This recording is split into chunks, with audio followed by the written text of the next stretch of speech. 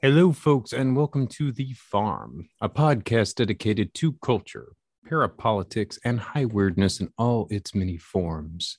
This is your host, Recluse, aka Steven Snyder, the longtime curator of the Visip blog and author of A Special Relationship, Trump, Epstein, and the Secret History of the Anglo-American Establishment.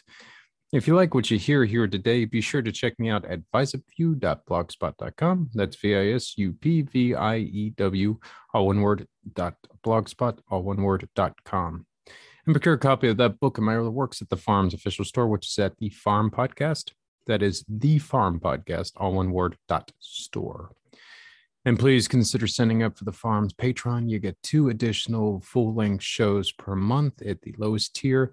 And for the upper tier, you get some added goodies, some additional material that I put out each month in addition to our monthly Zoom party. So definitely give that some consideration as well.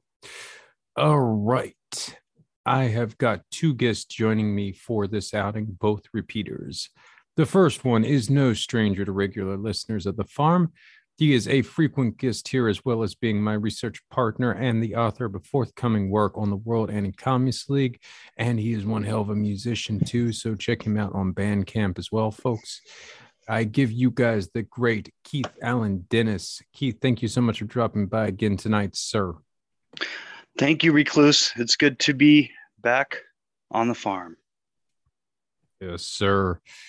All right. Also joining us is a researcher and another musician who's presently working on a biography concerning Feral House founder Adam Parfrey. He is also the chief force behind the experimental folk / electronica outfit Corwin Trails. Folks, I give you guys the great Samuel Corwin, alias Samuel Vandevar. Thank you so much for driving by tonight, sir. Thanks, Recluse. Great to be here with you and Keith. Absolutely. And again, both of these guys are on Bandcamp. Keith under his own name, Keith Allen Dennis, and Sam under Corwin Trails. So do check them out. They are both fabulous. All right. We've got a great show in store for y'all. Actually, this is the first installment of what will be at least a 2-part series. The concept is simple: competing notions of America's past. Over the decades, a variety of groups have tried to craft their own founding mythos for this nation. The Masons and the Mormons have done a lot in this regard. In more recent years, white nationalists and even some black ones have gotten in on the act, along with the usual suspects, i.e. occultists and other fringe types. Not to say that the white nationalists are not also fringe, but a different variety of fringe, I suppose. Anyway, this is an important and sadly little recognized subject because it cuts to the heart of who we are as a nation. The project was well underway even before the ink had dried on the Constitution. I had planned on opening up in the 19th century with an exploration of how the Masons and the Mormons have warped our view of the nation's past, but fate had other plans. On May 22nd, 2022, Peter Lamborn Wilson, most popularly known as Hakim Bey, shed his mortal coil and presumably ascended to wherever the hell that he thought that he was going to. Bey is a figure I've followed for a while and felt compelled to weigh in on. You're going to hear a lot of glowing tributes to the man, probably many already. But here, we're going for more of a contrarian take, especially since Bey has been at the forefront of reshaping America's mythological past throughout the post-Cold War era. So, for this episode, we are going to tell you who Hakim Bey really was and how he tried to reimagine our past. It's my show, so I'm up first. My contributions are a few elements of Bey's pre-80s counterculture activities that are significant and little addressed. So, here goes. All right, now typically when people start outlining Hakim Bey's story, they start with his conversion to Moorish science while studying at Columbia University during the early 1960s. It's a good starting point, actually, but everyone focuses on the wrong stuff. Moorish science is what gets everybody's attention, and it is interesting, no doubt. And certainly more will be said of it as we progress through this show. But the more interesting thing is that Bey, back when he was just Peter Lamborn Wilson, was attending Columbia. Now, if you listen to the first installment in the Farm's Secret History of the Gifted program on Patreon, you will immediately grasp the significance of this. Here's a hint. There were a lot of people on the campus linked to gifted schooling and pedophilia throughout the 1950s and throughout the early 1960s on that campus, right around the time Bey starts attending there. Bey would later end up in NAMBLA with one such individual who was working on the campus during the 1950s. No one ever seems to have asked Bey about this, however, nor whether he was a gifted kid, which would be interesting to know. But in William S. Burroughs versus the Quran, Michael Mohabbat Knight, a former acolyte of Bey's, implies that he started Columbia around 62 or 63. As Bey was born in 43, that raises the possibility that he started before turning 18, strongly implying that he was in some kind of accelerated program. So, it's one thing about Bey that deserves more attention than it gets. The next big milestone in the life and times of Mr. Bey that does get addressed, but frequently for the wrong reasons. So, after dropping out of Columbia, Bey ends up at upstate New York at Millbrook, where he followed Timothy Leary for a time. Millbrook was a happening place at the time. Besides Leary, future members of outfits like the Brotherhood of Eternal Love and the Finders were also making the scene. But probably no one was more suspect than the estate's owner, William Mellon Hitchcock. Mr. Billy, as he was known by Leary's people in The Help, was a member of the storied Mellon family of Pittsburgh. I also believe on the Hitchcock side, he might have been a member of the hereditary founders of the Society of Cincinnati, but I have not been able to confirm that just yet. But certainly an interesting lineage nonetheless. And the Society of Cincinnati did play a considerable role in setting up Pittsburgh as well. But I digress. Anyway, besides being one of the wealthy and most powerful families in the history of the nation, the Mellons have long-standing links to the U.S. national security state. Christopher Mellon, the big UFO whistleblower at present, spent years working on the Senate Intelligence Committee and on information operations. Nobody ever seems to point that out. At the Pentagon, for instance. Mr. Billy seems like he was part of the family tradition. Earlier in the decade, he spent a lot of time, this is the 1960s, by the way, when I say earlier in the decade, kids, he spent a lot of time in London, where he shared a flat with a curious figure known as Thomas Corbally. Corbally was a former military intelligence officer turned private detective and sometimes mafioso. He was close to Donald Trump's longtime attorney and political mentor, Roy Cohn.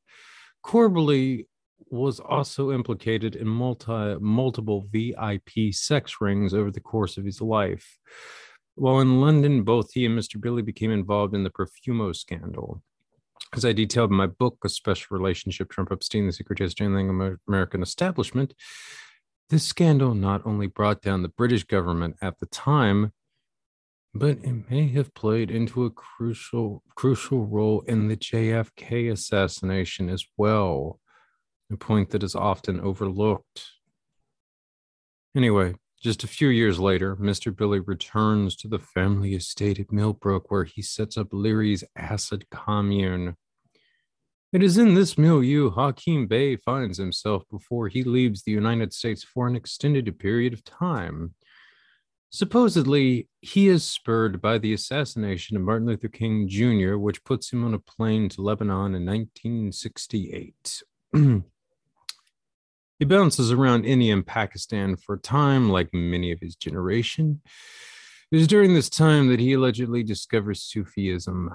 By the mid 1970s, he settles upon an interesting destination, Iran. At the time, it was still a US/UK vassal state in the grips of the Shah. Bey originally found work there as a journalist for the Tehran Journal while investigating more mystical versions of Sufism. It was during this time that he encountered the teachings of Swiss mystic Fitzjoy Shalon. Christoph Schuon. Suan, or okay. Schoen. We'll go with Suan. Okay, is that Suan? Okay. Suan was one of the linchpins of the post-World War II traditionalist movements. Like his one-time collaborator, Rene Guénon, he embraced Sufism. However, he found Guénon's obsession with maintaining the exterior of devout Muslim taxing. He definitely liked his Muslim folks. And his women, I should say, and began embracing more mystical approaches. It also gave him I believe, ability to break his vows of celibacy and marriage quite frequently as well. Anyway, famed French scholar Henry Corwin was one of the biggest supporters of Schuon's teachings. During the 1940s, Corwin relocated to Iran, where he began promoting Schuon among the intellectia. Interestingly, a lot of Corwin's work was funded by Paul Mellon, another scion of the Pittsburgh dynasty. The Mellons were involved in oil and had their share of holdings in Iran throughout the Shah's reign there. Corwin's links to the Mellons no doubt opened doors at the highest levels. His influence led to the creation in 1974 of a philosophical institute in Tehran called the Imperial Iranian Academy of Philosophy. It was tasked with unearthing the intellectual treasures, quote unquote, of philosophy and mysticism in Islamic and pre-Islamic Persia. This outfit came about in an interesting time. By 1974, the Shah was on his last leg. The regime was now being destabilized by the fundamentalist Shiaism the monarchy had promoted as a counter to the socialism that had initially driven the Shah from power and then led to his restoration in 1953. By the late 1960s, the fundamentalists held the Shah in contempt, essentially, rightly seeing him as a patsy for the libertine West. The Imperial Institute appears to have been an attempt to set up a counterweight to the fundamentalists by pushing a kind of pre-Islamic Persian nationalism. Unfortunately, it was too little, too late, and the regime was toppled in 1979. So Hakim Bey worked for the Academy for about 3 years and had some choice assignments. From 1975 till 78, he was the chief editor for the Academy's in-house journal, Sophia Pernice. He was also a consultant in both London and Tehran for the World Islamic Festival in 1975. In 1978, the Academy published Bey's Kings of Love, his history of the Nematoya Sophie order. Bey was vacationing in Spain during the early 1979 when the Shah's regime was formally toppled. Needless to say, he didn't go back to Iran. Instead, he returned to the U.S. While previously finding the atmosphere in the U.S. suffocating during the 1960s, he was now about to return in the midst of Reaganism. Not long after making his way back to the States, Bey revived the Moorish Orthodox Church. It was during this point that he became involved with the milieu commonly referred to as wandering bishops.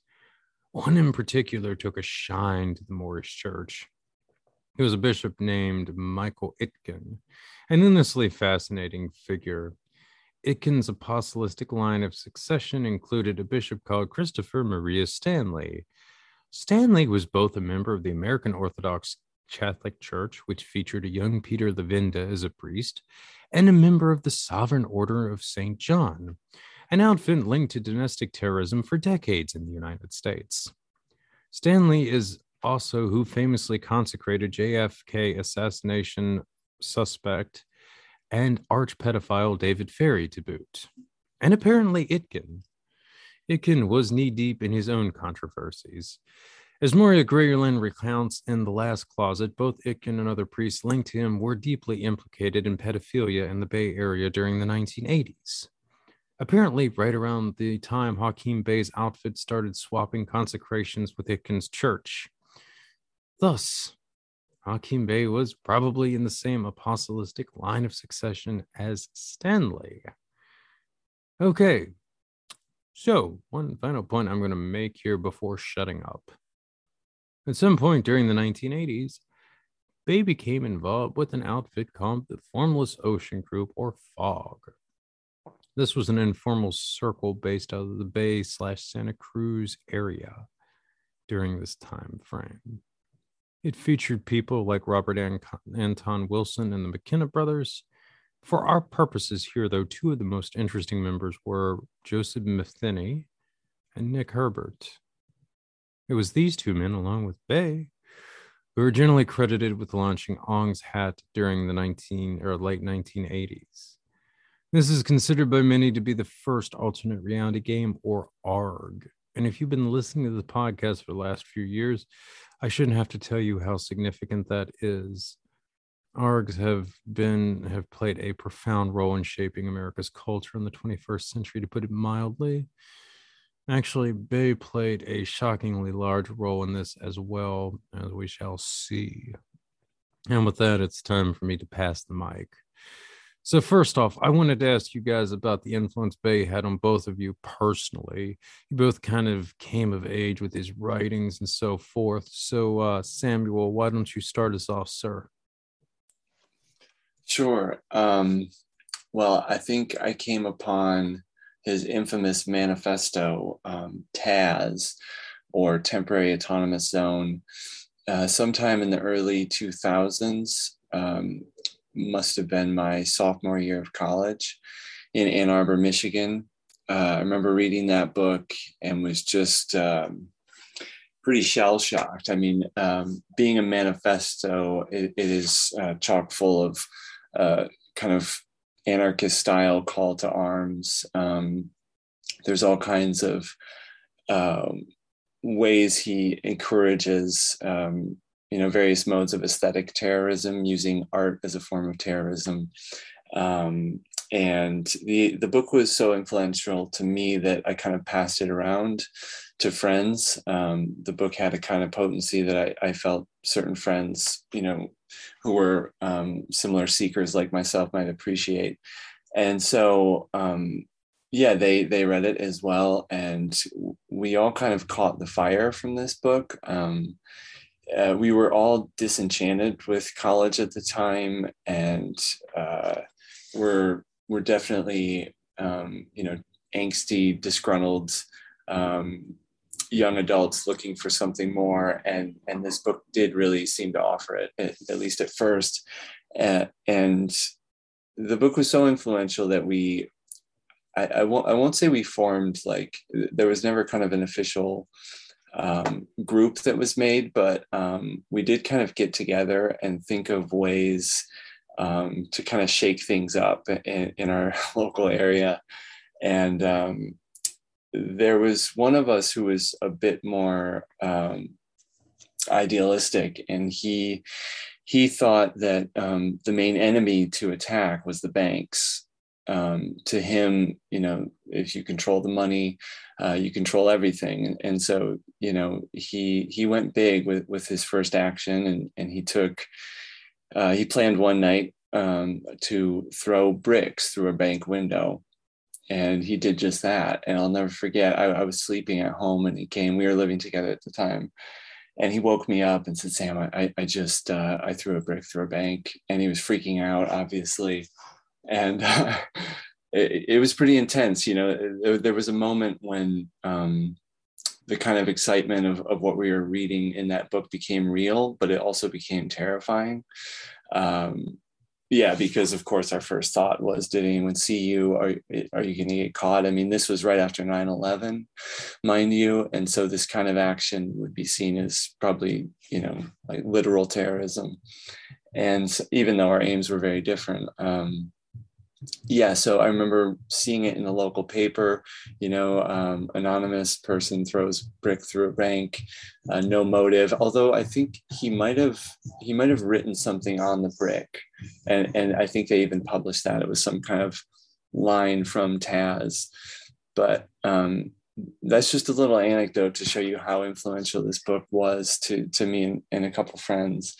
Needless to say, we all dropped out of college and headed west to attend Burning Man in 2007. I mean, this book was formative in many ways. I think, growing up in an isolated conservative Christian town, going to Ann Arbor, which, has its own radical history, and then discovering a text like Taz, really kind of blew my mind open, as that compared in conjunction with psychedelic use as well.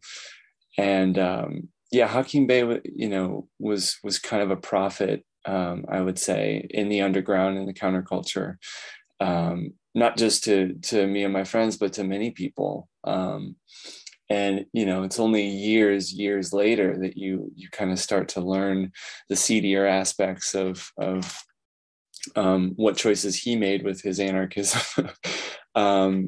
Anyway, his writing, though, didn't lose its potency. I continued to follow him throughout the years. I got really into his poetry. He's published dozens of books of poetry, and I was quite a poet myself for a while, and appreciated his style. But the older you get, the more you start to come to terms with, just the folly of youth. And, I now look on the kind of radical action I did in those times as a kind of reaction against maybe certain ways I was raised, as opposed to this, noble cause of resistance, right? Because I'm not, and I don't want to give off the impression that I've lost all hope to resist things that do deserve resisting, but I think, there's a lot of subterfuge in the counterculture and in the subculture, and there's false prophets that are kind of propped up, who don't really have noble intentions, and who may be pithy and may have a way with words, but it's worth digging a bit deeper to see what's behind that. And I would say, for a number of years I had a kind of cognitive dissonance in trying to separate the art from the artist. Once I learned about Hakim Bey / Peter Lamborn Wilson's unrepentant pedophilia, and the more you learn about, the more distasteful it becomes. And at some point, you can't really separate the art from the artist. And then after, and then moving forward, it kind of calls his whole oeuvre into question. And I had to kind of think back and as to why I was drawn to such a person, how I was drawn to such a person, and why such a person was propped up, to have such monumental influence. Even though, he's considered fringe, he's considered an outsider in many respects. That's not really true. I mean, Taz was so famous, it became, Burning Man, I would say, was a direct lineage of Taz, and also more recently Chaz, in Seattle, Capitol Hill. So I mean, it's not really fringe. It just is meant to be perceived as fringe to get extra cool points. So I could go on. I mean, there's more. I mean, we'll get into more stuff, but I'll pass the mic at this point. As well said, Samuel. All right, so Keith, what's your initial hot take on Mr. Bey and his influence on you? Well, thanks for setting it up with the introduction. And, you said fate had other plans because the man just passed away last month, right? So it's kind of like an obituary that we kind of put together. Like you said, fate had other plans. So, for me, like the influence, this would be the late 90s that I, discovered his writings when I first got on the internet. And I think it was a website, whale.to, that's kind of still around, but it was something else back then. But it was the whale.to, had all of his stuff on it, and it was kind of adjacent to Discordian stuff. Robert Anton Wilson, that it wouldn't be uncommon to see, they're kind of in the same milieu, right or wrong, you know what I mean? Some of the same adherents or readership overlaps there. But yeah, man, I went on a Hakim Bey kick in the late 90s to 2000, 2001, I think. And I reconnected with some of that over this last week because we were going to be doing this. So I went back and reread a bunch of his essays, found interviews that he'd done on camera. I'd never known, I kind of went through my Hakim Bey phase like 20 something years ago. Right. So it's like, I haven't really thought about him a whole lot since, for years. So it's been a trip down memory lane, and there's a lot more books that he wrote that I didn't realize. And I read several, Peter Lamborn Wilson and Hakim Bey books. And I have a couple of them still, but he wrote a lot more books. He did interviews. He did an album where readings from the Taz, maybe the whole thing, I don't know, were set to music, that I listened to some of it. And, I think it made me smarter, like checking his stuff out and reading it. I mean, this sounds really cringy to say, but oh well, whatever it was. I was young, but he was unapologetically stuffing text into text, parentheses, dash, clause, resume the sentence. He was like a rant manifesto master. And he had this idea of palimpsest, which is like this is medieval text. You didn't have enough parchment, so you're kind of writing on top of older stuff. He kind of wove that into his writing almost. And anyway, so there'd be this concept or this author or philosopher or thinker that you could then go look up because you don't know what the hell he's talking about, and then so you just wind up learning a lot about who these different people that he's referencing are, and it can just kind of go out from there. It's very expansive writing in that way, but also very expansive in that he just really stimulated the imagination.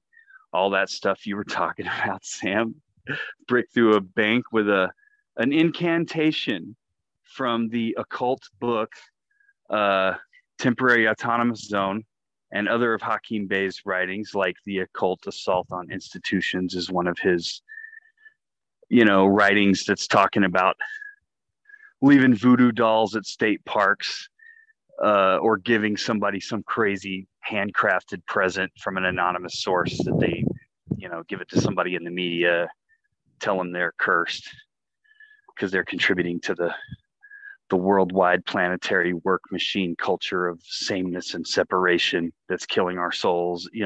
All that stuff you're talking about is like the anecdotes, the brick through the bank. It's, it wasn't just theory, but it was also practice. He's telling you should go do all this stuff. And it's like an anarchist cookbook for the mind. His writings were like an anarchist cookbook for the mind. And clearly it worked on you and your friends.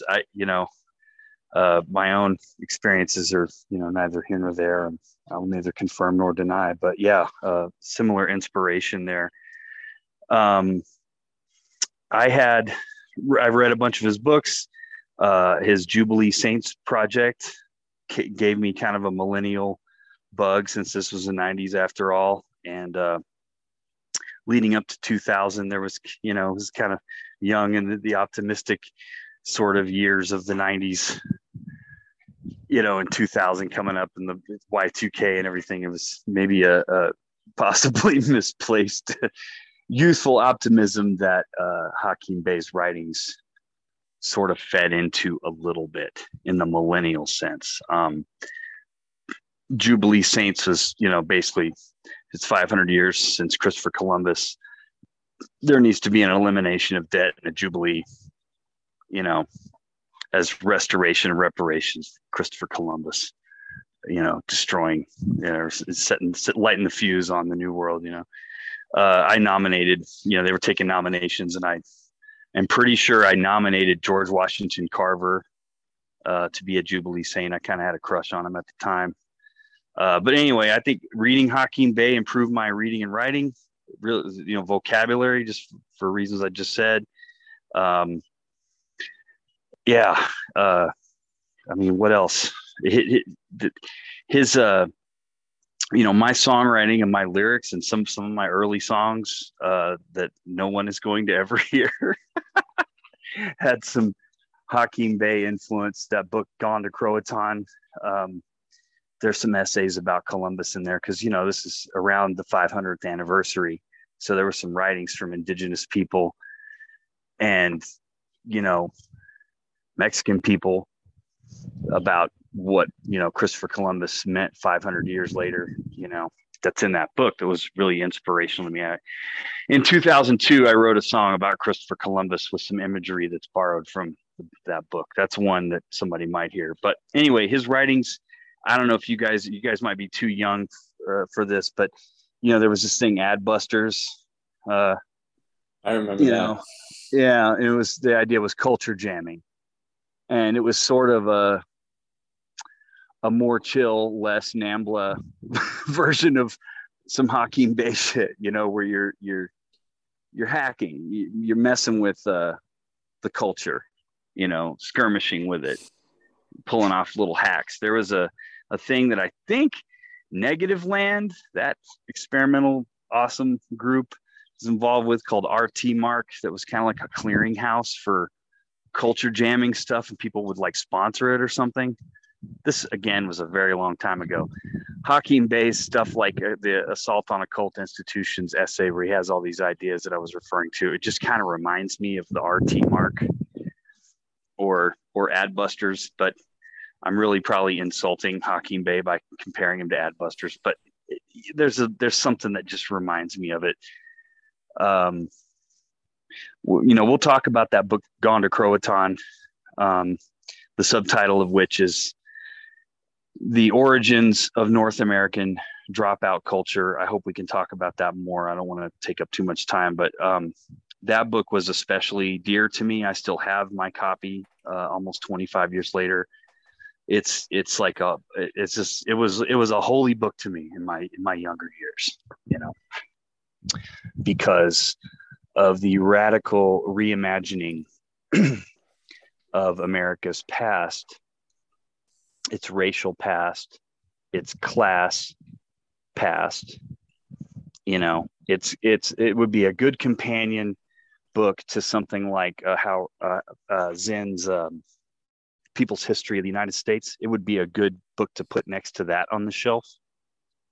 But we'll talk about it some more. But that radical reimagining of America's past was something that was dear to me in my younger years, and it led to all kinds of weird stuff. I've read a bunch of his books. I've read some of the Peter Lamborn Wilson stuff too. He's clearly like a genius. Mm-hmm. He wrote about weird heretical strains of Islam and about the assassins in a book I think it's called Scandal. I've read probably 4 or 5 books that he wrote or wrote for, but then I find out there's so much more than what I knew, right? So anyway, he very much celebrated syncretism and combining things. He was very kind of postmodern like that, and he kind of got associated with cyber culture in some ways that he never accepted and never got why. He's like, I think once capitalism gets a hold of this internet, which it fucking already has, from the get-go, it's not going to be some liberating force. You're not going to have a TAZ or a temporary autonomous zone. I just heard him say in an interview a little while ago, you're not going to have a temporary autonomous zone on the internet because your body isn't there. The whole point to a lot of his stuff was, we've been atomized and divorced from our culture, divorced from meaning, and divorced from our bodies and our own desires. And so your body isn't present in cyberspace. So you're really only going to limp your way to anything through it, is the way he felt. But anyway, he was a master heretic as a syncretist. They can kind of be the same thing. But and along those lines, those old Hakim Bey essays, you can read them like chaos magic texts, not liturgy per se, but philosophy, like Anarchist Cookbook for the Mind. Like I said, not just theory, like I said, but practice, with spitballing all these ideas. Can I read you a quote from one of his things is that all right? Oh yeah. Yeah, go for it. There's an essay, one of his little manifestos called Mail Order Mysticism, and I'll quote from it. Mail order mysticism may sound like a joke to the serious Orthodox traditional or academic expert in religion, and to the professional gurus whose work consists of personality monopoly and psychological authoritarianism, but the Moorish Orthodox Church takes it seriously. There's something magical about the mail, voices from the unseen, documents as amulets, something very American, democratic, and self-reliant, mysterious urban folklore, old ads for Amorc in crumbling yellow magazines, hoodoo catalogs, dream books, ancient spirits of places intersecting with modern communications networks that are placeless, spooky, and abstract.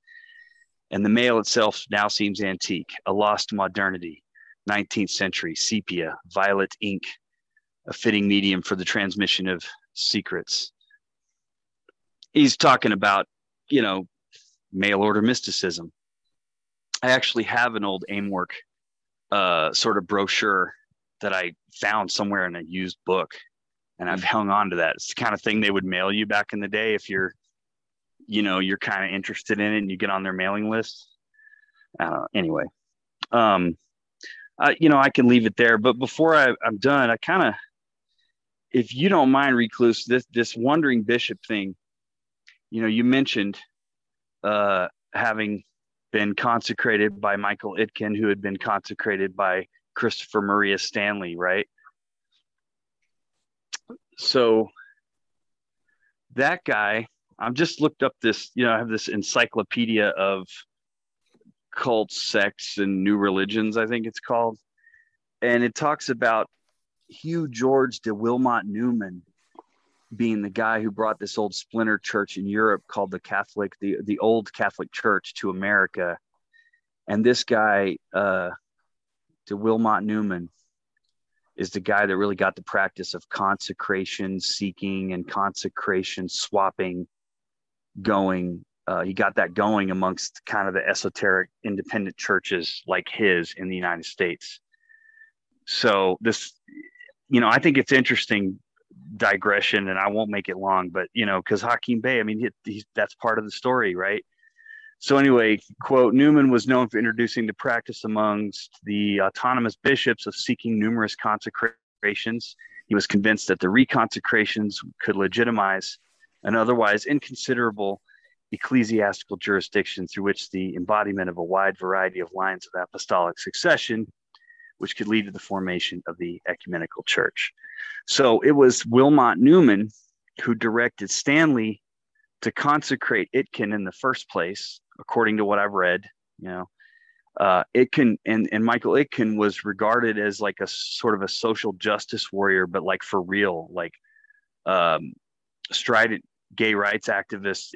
He's regarded as a hero by some in the LGBT community, as like a pioneer in what they used to call the gay church movement of the 50s and 60s. I don't know how much of this you knew, Recluse. You probably do, of course. But anyway, not long after he got his consecration from Christopher Maria Stanley, he Itkin consecrated a woman because he believed that they should be able to be bishops or priests. I mean, and that was the beginning of a split with Stanley, and Itkin's social activism in general was a little too hot for them. But that's kind of just a real quick story of the succession that led to Michael Itkin, who's in this story. Anyway, yeah, I'll shut up about it. I just wanted to add that because of your introduction. Yeah, no, the Wandering Bishop angle is definitely one of the more fascinating aspects of Hakim Bey's whole story, and I mean, certainly it brings in a lot of very interesting characters, to put it mildly. Can I say one more thing about that? Even though I just went off on a little mini rant about it, like, I don't think necessarily that you should make too much out of that anyway, not because it's not significant, but because Hakim Bey was seeking and getting all kinds of initiation experiences for decades, from Hindu yogis on the hashish trail in Nepal or whatever to, Sufi stuff. He's got a little 3-page thing in the Adam Parfrey book, Apocalypse Culture, that's called Instructions for the Kali Yuga, where he was talking about being in India with a flood that had killed tens of thousands of people and turned into a cholera epidemic, and a lot of people died and their bodies were being burned. And this is when he got initiated into, basically Kali's mysteries, by some people, out there. So like, he was doing that kind of stuff his whole life. So the Wandering Bishop thing comes pretty late for him in the 80s, right? And he was unique in that he traded in that kind of thing. He was a lifelong seeker into all of that. Well, no doubt, but also as well, what you're, if you listen to the first installment in the Gifted program series in the Patreon section, you would know that there was another specific bishop in the apostolistic line of succession involving him and Itkin, who was also active in the Bay Area and in Namblum at the same time, which makes that connection a little bit different than some of the other ones I think you mentioned. So there's a lot more to him being a Wandering Bishop, and specifically that apostolistic line of succession, than what I've gotten into in this. But it's, I think, a lot more significant, though, than a lot of people realize. There's just not enough talk about all that, in my opinion. So we had an excuse, and thank you for letting me digress about it for a minute, because lo and behold, that's part of the story, man. Those Wandering Bishops, they sure wander, they sure get around, right? Yeah, they get around the Nambla, certainly. They do indeed. All right. So how about Autonomedia? Bey had long-standing ties to the publishing outfit. So what about that, Sam? Well, yeah, I mean, he was very, very much there at the start of it. And while never the publisher, I know he was kind of constantly the one gathering books, and also he published a lot with Autonomedia. And yeah, I mean, they're one of the premier leftist anarchist publishers. And I would say, yeah, a lot of the stuff he released on Autonomedia was as Hakim Bey, because he made, it was clever in a way. All of his very kind of radical manifesto type writings he released under Hakim Bey with Autonomedia, and then as Peter Lamborn Wilson, he wrote and published more pseudo academic works. It made for a kind of interesting distinction in his character. But yeah, Autonomedia was very much more so radical and anarchist, leftist leaning publication. So, Keith, I know you've had a lot of experiences with this publisher over the years. Do you got any thoughts on this one, bro? Well, in the sense that I read a bunch of their books or that they'd published. I when I went through my Hakim Bay kick, you know, I didn't stop with him. I perused a good deal more of their catalog. So, you know, Peter Lamborn Wilson's Pirate Utopias, a book of retranslations of Old Testament texts called the Unholy Bible, where they sort of, the translators were independent and not beholden to any ecclesiastical authority and could take whatever poetic license with the original text that the church fathers no doubt did as well. And the result is a slim volume of things like the book of Job and Jeremiah or Isaiah. The Hakim Bey, I think, might have written the introduction to that. Don't quote me on that. John Zerzan's Future Primitive, a book that's a manifesto against civilization itself. And like, you know, it all went downhill with the domestication of animals, you know, kind of.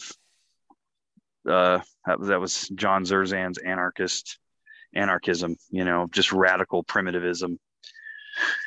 That guy was active up in Oregon, possibly living in a tree. I have no idea, but I liked the book at the time. Go ahead, man. Well, I just a quick anecdote. I got to meet him with Adam. I did a road trip with Adam up and down the Oregon, Washington coast, and we stopped in Eugene to see John. And I was half expecting, you know, this kind of ramshackle cabin with no electricity. And, you know, surprisingly, it was a pretty, you know, residential, not suburban. I mean, you know, it had his kind of primitive taste in there, although he cooked his own pizza for us and we drank wine. I think there was a fire, you know, so there was a taste of the primitive. But one thing really shocked me. I remember the next day Adam and I were getting supplies in the grocery store for our road trip, and we ran into John Zerzan there after staying there, like just totally randomly later the next day. And he was buying like a box of Jiffy cake mix, which I just felt was so out of place for an anarcho-primitivist to be buying. Right. Yeah. Well, thank you for that. It's cool. I mean, you know, people, if I mention that guy's name, nobody knows who he is. So thanks for being the guy that did. So cool. But you know, Peter Lamborn Wilson wrote a book called Plowing the Clouds, A Search for Irish Selma that I read. I don't remember if that was Autonomedia. That might not have been. But what's the other one? Oh, of course, Taz. Mm-hmm. I had the Jubilee Saints calendar for like 1998 or something. What else? There's at least one more in there somewhere. But maybe his book Scandal. No, that wasn't Autonomedia. Anyway, another Autonomedia book I got later on was Dreamer of the Day, Francis Parker Yockey and the Post-War Fascist International, which I read in 2014 and then again last year. And, you know, going back to what you're saying, Sam, about not knowing the whole context of people when you're reading them, and then you find out later, you know, it's like that dude turned out Kevin Coogan was in the LaRouche movement for a minute, you know, and was actually the guy, Hylozoic Hedgehog, the whole time, which, you know, interesting, which was a kind of a sort of a, call it a Don Diligent of the LaRouche group, if you will. You know, wrote under an anonymous name. Anyway, I didn't know any of that when I first read those books. I didn't know any of this NAMBLA shit about Hakim Bey back in the day. But, you know, as for the whole culture or whatever of that publishing company, I really don't have much idea. I didn't at the time, but I sure read several of their books over a couple of years period. Real quick, so that was Adam Parfrey you were talking about, Sam, that you were doing the road trip with. Do you want to real quick get into the kind of a relationship that Feral House had with Autonomedia? Well, yeah. I mean, I can go into Adam and Peter's relationship, and I do think it kind of informed the kind of parallel but very different career arcs of Autonomedia and Feral House, because it did kind of occur oddly right after Adam and Peter's fall from grace or falling out. Do you want me to get into that? Sure. So and when Adam lived in New York City in the 1980s, in the Lower East Side, it was a pretty bombed out neighborhood at the time, but it was also popular with a lot of outsider artists, avant-garde artists, and naturally, that the scene being small, Adam got to meet Peter, and Adam said that Peter was his pot dealer.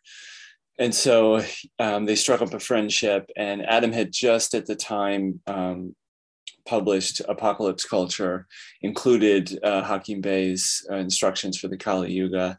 And Adam and Peter got to talking, and they were going to do another book called Rants and Incendiary Tracts, which was, basically a collection of crackpot rants and manifestos, I think from the 16th century to present, kind of running the gamut. There was kind of no limit to what they would include, as long as it was extreme and polemical. And so they're gathering material, and Peter starts sending stuff to Adam, and basically all of it is pro pedophilia. And Adam, being Adam, was willing to maybe accept a piece or two about it, but it was essentially all that Peter was contributing. And so Adam didn't want to do that, and Peter got pretty upset by that. And they exchanged a few angry letters. I have scans of those actually, which will be in the book. But interestingly, and as a kind of ironic joke, Adam included one of Peter's rants against Adam, which actually was in the temporary autonomous zone. At the very end, let's see, I have it here. It's Communique number 5, and it's titled "Intellectual S&M is the Fascism of the 80s. The Avant-Garde eats shit and likes it." And let's see, I'll try to just read the highlights here, but at the end, he thanks Adam Exit, which is a clear reference to Adam, because at the time, Adam was also publishing Exit magazine. And here he's kind of drawing a line between the kind of ontological anarchism, which is way more optimistic, as Keith alluded to, than what Adam was doing, which, if you're familiar with Adam's work, it was very dark, very cynical, transgressive. And Peter found that to be distasteful, I guess, let's say. But I guess I'll quote from it here just a little bit. "The purveyors of pointless gloom are the death squads of contemporary aesthetics, and we are the quote-unquote disappeared ones. Their make-believe ballroom of occult Third Reich bric-a-brac and child murder attracts the manipulators of the spectacle. Death looks better on TV than life, and we chaotes who preach an insurrectionary joy are edged out toward silence. Needless to say, we reject all censorship by church and state, but after the revolution, we would be willing to take the individual and personal responsibility for burning all the death squad snuff art crap and running them out of town. My space has room neither for Jesus and his Lords of the Flies, nor for Charles Manson and his literary admirers. I want no mundane police. I want no cosmic axe murderers either. No TV chainsaw massacres, no sensitive post-structuralist novels about necrophilia," which is a clear reference to Apocalypse Culture. Calling himself a chaot. Yes. Identifying with that in there is really interesting, because that's, this is the 90s, right? Mm-hmm. That's kind of your golden age coming out party of like chaos magic and stuff. Oh, absolutely. I mean, right. I think, wasn't the tagline for Taz, "Chaos Never Died"? I think that's the one line that kind of always gets quoted as its kind of emblem.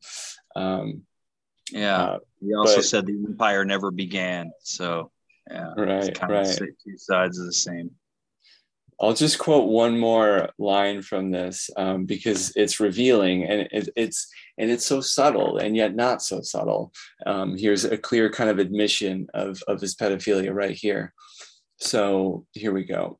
We live in a society which advertises its costliest commodities with images of death and mutilation, beaming them direct to the reptilian backbrain of the millions through alpha wave, generating carcinogenic reality warping devices. While certain images of life, parentheses, such as our favorite, a child masturbating, are banned and punished with incredible ferocity. So there it is. I mean, this essay is so wordy, so verbose that you can just read right past that admission. Or if you grew up on beat poets like Allen Ginsberg and William Burroughs and stuff, you might have been desensitized to it because it's like all those guys are like that. That was my experience because I liked William Burroughs and Allen Ginsberg when I was younger. I saw Allen Ginsberg read Howl in Ann Arbor, by the way. Oh, wow. In like 94. Oh, crazy. Yeah. So anyway, that's another thing, you know, you blow right past it because it's like kind of normal in the beat subculture in a way. Mm-hmm. Yeah, which we were talking before we started recording. On the back cover of Taz are glowing reviews from, I think Robert Anton Wilson calls him a Blake Angel on bad acid. And both William Burroughs and Allen Ginsberg give him glowing reviews. So it's like he was signal boosted by all of the right people. You know, it was kind basically, here's our next prophet. And he had the right proclivities that he shared with both of them. I mean, Ginsberg was quite effusive about his love for boys. The way he would say it was had a gleeful, lusty quality in his poetry when he read it. And I also think it's not a secret that that's half the reason they went to the East, because they could get away with it. In Tangiers. I mean, that was basically a big part of what Burroughs' pilgrimage was there. And obviously Naked Lunch was kind of based off of those experiences. Yeah, exactly. So, I mean, they all have that in common. And it is interesting that Hakim Bey was passed the torch from those same people, you know. It's kind of another interesting aspect of his Iranian sojourn that's never really considered, but I mean, certainly, you know, if you know Sufism, there is a certain tradition in that, also involving young boys as well. So anyway, I'm convinced that's the the secret sauce of Aryan culture is sorry, it's gross, but anyway. Before we get into some other stuff here, like Sam, right quick, did you want to get into Hakim Bey's income right quick? This is another aspect about him that not a lot of people are aware of. Sure, yeah. So, you know, reading him growing up, you think he's this, you know, vagabond gypsy who's just kind of, you know, scrounging from, well, not paycheck to paycheck because he doesn't work, but, you know, it is kind of a mystery. It's like, where does his money come from and how the fuck does he get to travel all over the world? You know, he has books and essays about being in pretty much any country you can imagine. And in a recent book he published, which is called The New Nihilism, which, you know, I'll still say it. I find his writing fascinating. And even knowing what I know about him, you know, he does make some good points. But anyway, there's some strangely autobiographical anecdotes in here, and I'll just read from a little bit that goes into his family history, which I don't think he had done before. So let's see. Now, as Nietzsche said somewhere, one cannot understand disease unless one has been sick. Hopefully one recovers. This is the essential Nietzschean position, to have been sick and to have gotten better. Otherwise, there can only be resentment, bad conscience, mass slavishness. I was born middle class. Let me not dissemble. There were white trash connections in my family, and there were aristocratic pretensions in some branches, which I find to be really fascinating.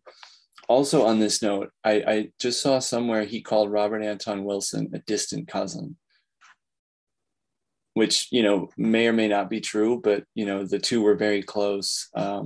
Holy schmoly. And he wrote a eulogy for Robert Anton Wilson when he died. So, that's, I just got to throw that in there.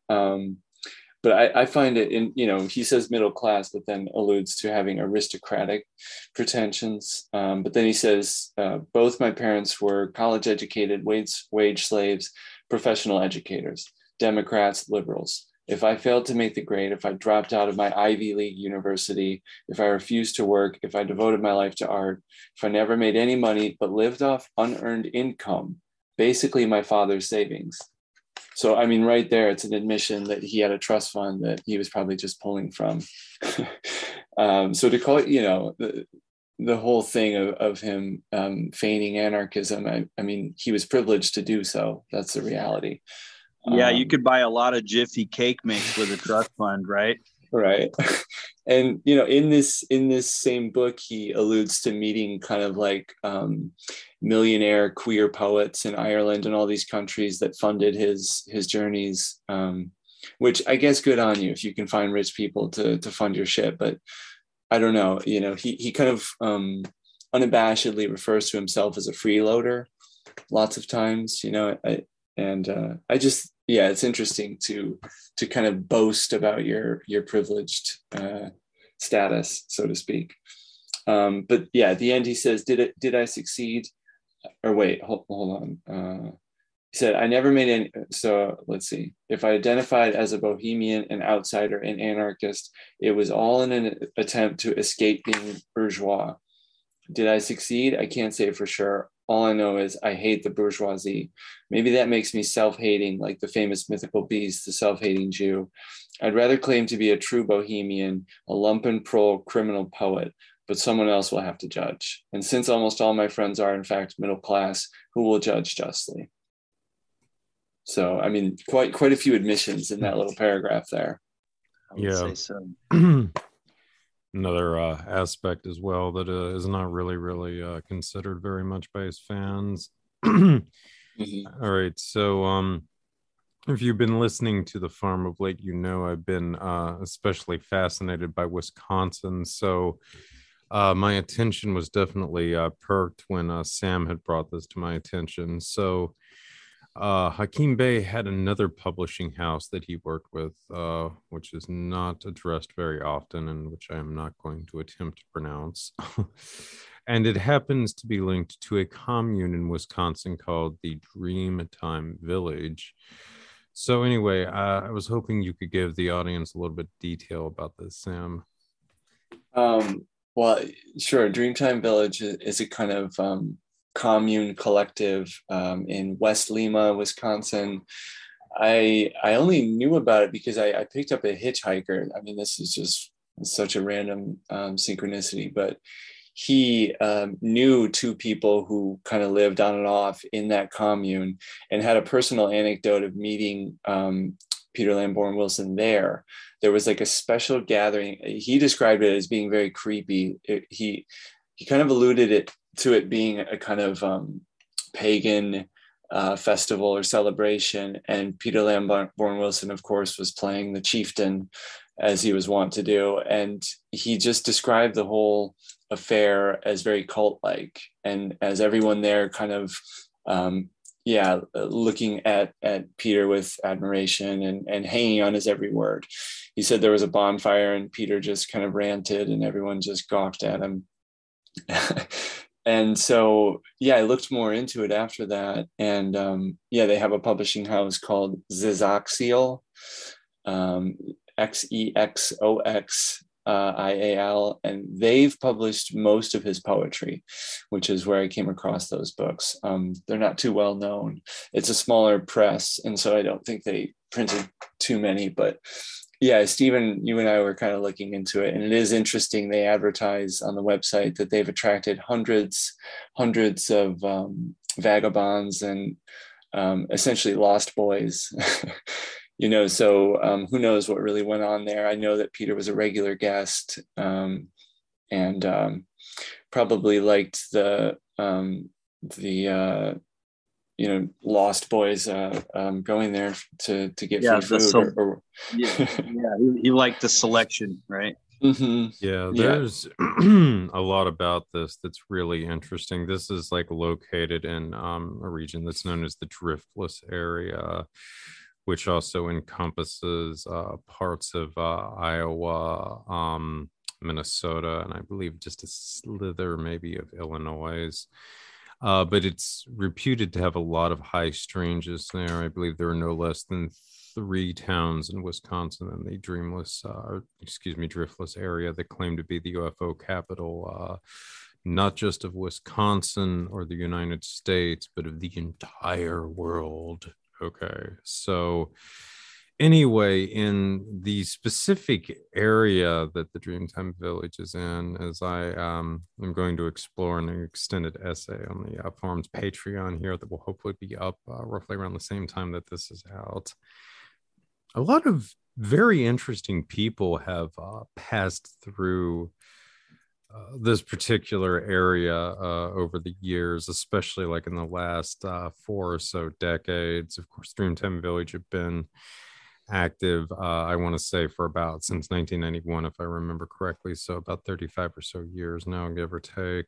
A little less than that. But anyway, going back to the 70s, there's a spot that's, I want to say, about an hour from West Lima called Devil's Lake, which I've covered on a couple of prior podcasts here. As some of you may recall, during the 1970s, a wandering bishop by the name of Michael Bertrio was bringing a lot of Lovecraft let's just say Lovecraft fans out in a coven or whatever that was known as the Cult of the Deep Ones, or the Black. I can't remember now off the top of my head. But anyway, the purpose was to go to Devil's Lake and to try and open a portal for the Lovecraftian Old Ones to enter through it into our world. I know Keith was alluding to earlier about Bay's ability to blend a lot of these different ideologies and so forth, and it's really fascinating that you see Bertrio. I mean, of course, he had his whole voodoo Gnostic approach. I mean, of course, at least I've been told that it has about as much to do with authentic voodooism as voodoo as like what Santeria, I suppose, would with Anglicanism or something like that. It's just, yeah, it was pretty much a total something that Bertrio, I mean, is probably really just confabulated or taken from ascended masters or something, and a teachings of Don Juan kind of way or something like that. Who knows? But regardless, I mean, yeah, it's really fascinating that you had those 2 particular characters operating in this, rather royal and remote region of Wisconsin. And be assured they were not the only ones there, and certainly not the only ones who have contributed their own peculiar mythos to this nation, especially a very modern and contemporary mythos, kind of those roadside attractions that Keith was alluding to. Stephen. Yes, Samuel. Well, I just have to say real quick, back to the Dreamtime. You mentioned Driftless, and that was like ringing bells, and I suddenly realized at the Dreamtime Village, they built a town park called the Driftless Grotto of West Lima, which is a shrine to the Driftless region. It sounds about right. Which is just fascinating, yeah. Another interesting thing about this too is this, this whole area, like around where Dreamtime Village is, and then also kind of getting into like the Devil's Lake area, smack dab in the middle of the one of the big spots for one of the groups that they write about in Going to Croatan, the descendants of the French Canadian trappers who, intermarried with the Native Americans. The Métis. Yes, the Métis. Yes. This whole area was a big region for the Métis too. there were a couple of towns nearby that had been founded by the Metis in this like whole region. So, we'll get to this a little bit like a while, but yeah, there was a lot of interesting stuff about this area, and of course, it also had quite a considerable amount of Native American mounds too. That's another thing I'm going to get into. But a lot of these areas, you find these Native American mounds that show up, and that has led to a lot of ongoing battles for what they mean. As we'll get into more in the second installment of this as we get into the 19th century. Inevitably, we need to talk about Namblum for a moment and Bay's involvement. How about the opening page of the Taz book, for an example, right? Yeah. What does that say? Something about naked Iowa farm boys. It's some poem that I can't remember, but that line stuck out. I remembered it recently. Like, oh yeah, yikes. Yeah. I mean, it's everywhere once you start noticing, so I'll just read the quotes I have in front of me, which are all from Taz, by the way, his most popular work, interestingly. So he had all kinds of ideas for praxis or political action. And, one was paste up in public places a Xerox flyer, photo of a beautiful 12-year-old boy naked and masturbating, clearly titled "The Face of God." So like this is very bizarre. He's like instructing people to kind of spread a pro-pedophilia message and masking it as kind of an anarchist, anti-state tactic. I mean, it's very bizarre. This quote shocked me. This next one, if anyone here is familiar with Jason Horsley and his book, Prisoner of Infinity, excellent book. Oh my God, such a good book. I just finished it, and the main thesis, I'll try to do a cliff notes here real quick, is that good luck with that. Yeah, just real quick, like Whitley Strieber is his case study, and rather than him having actual abduction experiences, Jason kind of re-examines his childhood, where Whitley mentions all kinds of gifted schools, mind control programs, MK Ultra style abuse. And Jason's thesis is that the abduction experiences are actually a kind of screen memory that prevent Whitley from, encountering that first traumatic episode, which is mind control sex abuse. I mean, you name it. And I just find it interesting that there is kind of a passage in Taz that alludes almost directly to this idea. So I'll read it. Somewhere boys dream that extraterrestrials will come to rescue them from their families, perhaps vaporizing their parents with some alien ray in the process. Oh well, space pirate kidnap plot uncovered. Quote unquote alien unmasked as Shiite fanatic queer poet. UFOs seen over Pine Barrens. Lost boys will leave Earth, claims so-called prophet of chaos, Hakim Bey. Yikes. Yeah, I mean, I'll read just another one that's also from Taz. He doesn't hide anything. Runaway boys, mess and disorder, ecstasy and sloth, skinny dipping, childhood as permanent insurrection, collection of frogs, snails, leaves, pissing in the moonlight, 11, 12, 13, old enough to seize back control of one's own history from parents, school, welfare, TV. Come live with us in the Barrens. We'll cultivate a local brand of seedless rope to finance our luxuries in contemplation of summer's alchemy. Yeah, I mean, it's really everywhere. But previous to Taz, as Stephen mentions, he was, writing directly for a publication like NAMBLA, trying to openly support boy loving pedophilia, you name it. Well, and Hakim Bey's connection to Namblin, he had written for the Namblin Bulletin in a few instances, and it also had quite a bit of his poetry published in Namblin over the years as well. There's a few pieces. What is it? Missia Ambrosia. Bey describes the tiny rectum, sweet as a brown buttercup, of a boy not quite 7. In the eroticism of banal architecture set in a gas station restroom, the object of Bay's affection is an uncircumcised, ejaculating 10-year-old.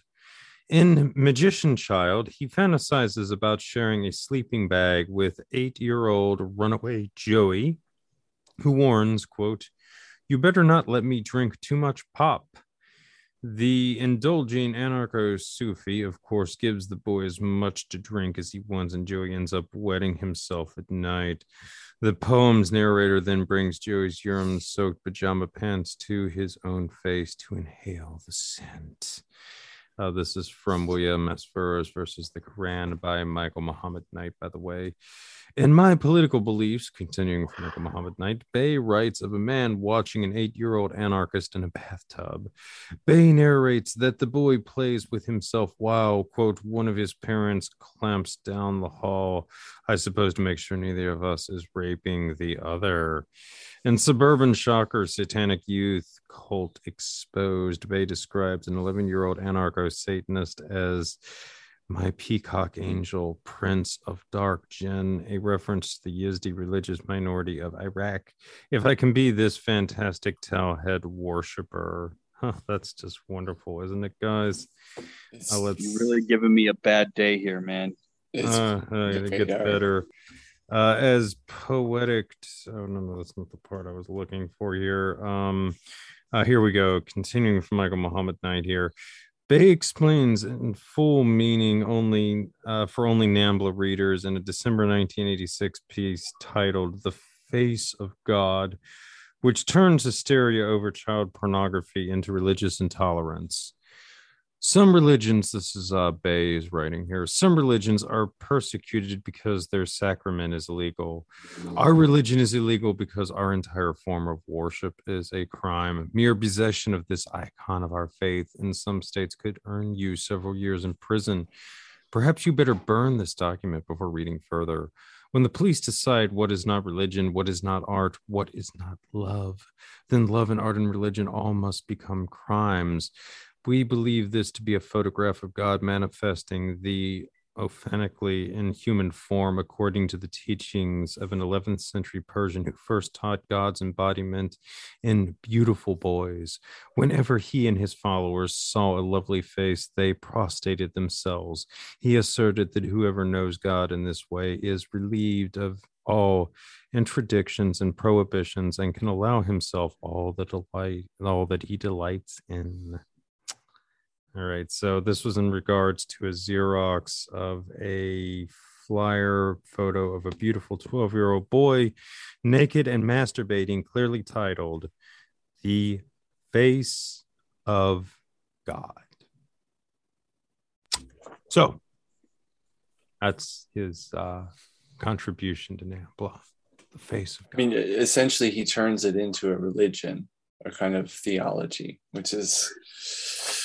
Yeah, and he tries to, essentially use Sufism to justify it to boot. When I looked up his writings, I knew that they were on a website called hermetic.com that has a bunch of occult stuff on there. And so a bunch of his essays I read this last week, as I said, and one of them was called Boundary Violations, and it's up there. And he basically, in so many words, describes himself as what the kids call a map, these days, and is likening it to, like you said, racism, or you're automatically an abuser, and everybody's an abuser, everything is abuse. It just seemed like a bitter kind of rant against people not agreeing that he's, should just be able to do that. That's up there. That just belongs in his collection of essays, I guess, along with his poetry, such as it is. Thank you very much, Recluse. Ear bleach. Right. Yeah. Trigger warning. I mean, what's seriously bizarre about it is, in his mind, he's probably saving, the children from their kind of conservative parents and giving them their first taste of anarchic, ecstasy. like that's what's ultra bizarre, is he probably sees himself as the good guy here.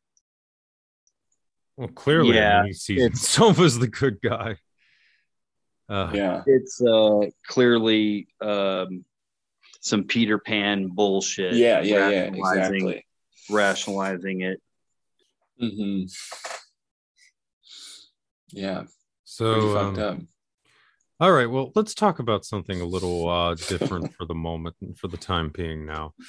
Okay, so Please. getting into Bay's extensive counterculture influence, Sam, tell us a bit more about the temporary autonomous zones and their later influence on things like Burning Man, Occupy Wall Street, Chaz, and all that good stuff.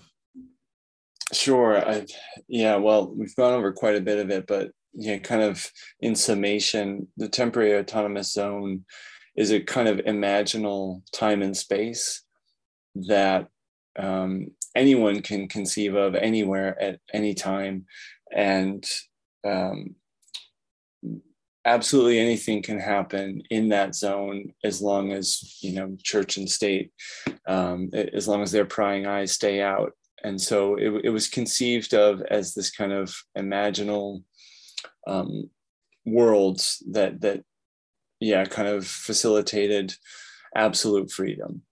And, you know, it could be as simple as a dinner party with you and your friends, and it could be as kind of bombastic and elaborate as something like Burning Man. I think he's more skeptical of kind of large scale implementations of the Taz. I think he kind of prefers the dinner gathering or something of that sort. You know, and the idea of it is it's temporary. It's not meant to last. Nothing lasts. This idea of impermanence, and that everything is ephemeral and fades away, and then you will cultivate more temporary autonomous zones as you move on. I think he then adapted the phrase to be periodic autonomous zones, or seasonal autonomous zones, something that happens cyclically. But yeah, the idea was it went viral essentially, and like I said, Burning Man was a direct outgrowth of this idea, and Burning Man itself is hugely influential to a whole kind of culture, very psychedelic, strangely very kind of into technology. Nowadays, you know, they have, what do they call it, Silicon Valley Row, Millionaire Row at Burning Man. So, but, you know, I went there 2 years, and it's quite a trip. You know, it was starting to get too big when I went. It was 2007, 2008. But also genuinely fascinating and awe-inspiring. You know, I just love deserts, first of all, and to be in this vast expanse of a dried lake bed with all kinds of psychedelic art all over the place. I mean, it was hilarious. It was terrifying at times. It was, I mean, you walk away from it being a completely different person. The thing about it, though, is it's almost harder to reintegrate into the world after. And in hindsight, I could see how going to Burning Man, you know, might really kind of alienate you from the world. Because yes, you do have revelations there. You have, I mean, of course, if you do psychedelics and that sort of thing, but yeah, reintegrating after that kind of experience becomes very difficult. But yeah, I mean, that's just a small example of, well, rather big example of the influence of his ideas in that piece. Millions of deadheads are nodding their heads in agreement with you right now. Mm-hmm. Yeah, exactly. Yeah. So, yeah, I mean, that's my sense of it. And yeah, nothing else he wrote really had that kind of power, I would say, that Taz did. Oh, another thing that made Taz so influential, and the reason it spread so quickly, is it had an anti-copyright. And so anyone could print it, anyone could publish it. And it really did spread like wildfire. I mean, it came out in the days of zines. And Adam Parfrey, for example, reprinted an essay in his Apocalypse Culture, you know, and that sold, I think yeah, almost 100,000 copies. So I mean, yeah, his ideas were very influential, and yeah, like we said, he was the kind of newly ordained prophet in the line of the beat poets, like Ginsberg and Burroughs. Brian Gisson was another one I'd bring up. All these kind of outsider artists, poets, who often have a predilection for young boys. So the beatniks. Yes, the beatniks. You know, Julius Evola really liked those guys. He really liked Jack Kerouac. Mm-hmm. Yeah, that's the thing. In his new book, The New Nihilism, he actually, in a strange way, apologizes for the traditionalists, even though he tries to situate himself against them. He actually sees eye to eye with them on a lot of things. He did spend, almost half a decade working at an academy oriented towards their philosophy. Completely. I don't think he could have found it too objectable. And Sophia Perennis, he was an editor for that. That's kind of one of the foremost traditionalists. I mean, I know you mentioned this, but, it's a traditionalist journal or publishing company that you can get. He, the guy that he followed, Fritjof Schuon, was the longest lived of the original first generation traditionalists. Second place was Evola, Right. I think he died in 91, Schuon, or it might have been 89 or somewhere around that pocket. But he was in that guy started a Sufi order. The Schuon guy, he was a traditionalist, obviously, like I said. He had a split with Rene Guénon earlier on about being too fixated on the esoteric side of things. Guénon was more, the rank and file parishioners. And, the best way to be a traditionalist is just take your butt to church. Okay. If you're following tradition, then go to church, and the esoteric fish can't survive without the water of the exoteric church to swim in. Mm-hmm. And each one of those rivers, Islam, Christianity, Judaism, Hinduism, whatever, are their traditions in their own right, and they should be respected and taken as they are, because that's supposed to be the essence of traditionalism. So that's sort of perennialism. And then there's sort of a universal monad behind all of them. There's a oneness that they all kind of lead to, but you don't get to that oneness by cherry picking and mixing them all up and playing this theosophical blender game with tradition.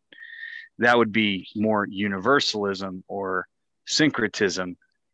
And so there was kind of tension in the traditionalists between which way was the better way to go. And Schuon definitely fell on the heretical syncretic side. He got enamored with the book Black Elk Speaks earlier on, and he just kind of got it in his head that he was just super into Native American, spirituality or whatever. He winds up going to the United States, touring Montana and the Dakotas. He gets inducted into the Sioux Indian tribe with his wife. They go to a Sundance. They don't participate in it, but and he winds up moving Schuon to Bloomington, Indiana, or Illinois, whichever one it is, Bloomington, right? And he kind of starts his ashram there. And he's got his Sufi order, which I can tell you the name of it. It starts with a Mary. Yeah, I don't know. I'll maybe I'll see it, but Maramiya order. So Hakim Bey was a member of Schuon's Sufi order in the mid to late 70s, during the time that he was with that academy in Persia, during the time that he was an editor of the, kind of standard bearer recognized traditionalist publishing company. He had a real background in that stuff. but it definitely was more on the Shuan side and not on the gay and non side. In fact, he was sort of a follower of the guy. But anyway, Shuan later on really got into the more weird esoteric stuff, and he got into this whole Indian cosplay thing. I'm sorry, I should be more respectful or something. I don't know. But he had like a Sioux medicine man that was there with him, and he kind of had his thing going on. And so he had this Muslim order, and they were Muslims. They were traditionalists of the maybe perennial variety. They were Sufis, and they had regular, normal Muslim religious observances, and they had their Sufi stuff.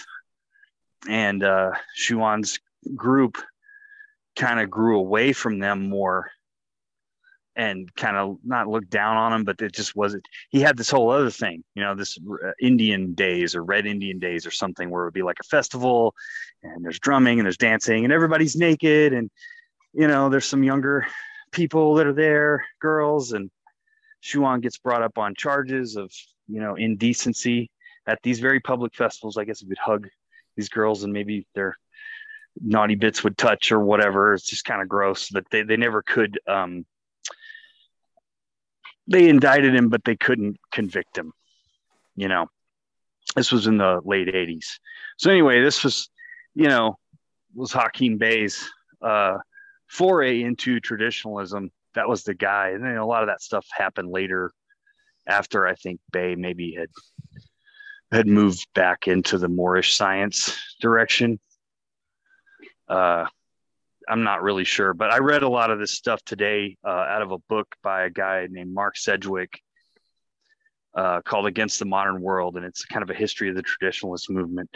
Oh, wow. And and it's just interesting to put all that in context. Because I'll say, like, there's a certain forum that I read from time to time that, had this Twitter thread condensed into a post that was kind of an essay. And it was called The Illusion of Progress. And it was kind of a Catholic, traditionalist, conservative, politically critique that was based around Notre Dame burning in, 2018 or 19, whatever it was. And, and it was talking about the modern world, and it, but he kind of had his right wing talking points in it too and stuff. But at the same time, it read like it could have been Hakim Bey writings. The critique had a lot of similarities. The person that penned those critiques probably might chafe at the idea of being compared to Hakim Bey. But yet, I just read this week while I've been brushing up on my Hakim Bey, and they really seems like it could have been written by the guy. My point is, some of the critiques of Hakim Bey that he makes in some of his manifestos, when a little bit about traditionalism, I'm not like an expert, okay, but I know some things about it. I've read some Guénon. I have some Guénon books and Evola books, and I've read some things. Anyway, when you have eyes to see it, you can see the traditionalist strata in a man's work. He was obviously much more than just that, but he did really live his life that way, for a while, and it informed his work for a while, not a small while. It was a while. So it's interesting. I don't really hear. It sounds like you're saying one of these books he's talking about his defense of the traditionalists or his love-hate with them or something. No, I mean, there's a quote here where he says very directly, speaking about his time in Iran, he says, naturally as a hippie, I considered this decadent traditionalism to be really radical, and I wanted to immerse myself in it.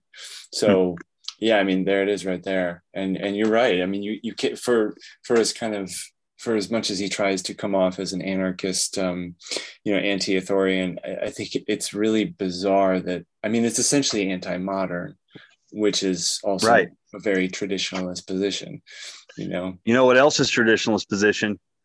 If that NAMBLA shit. Mm-hmm. Sorry, Right.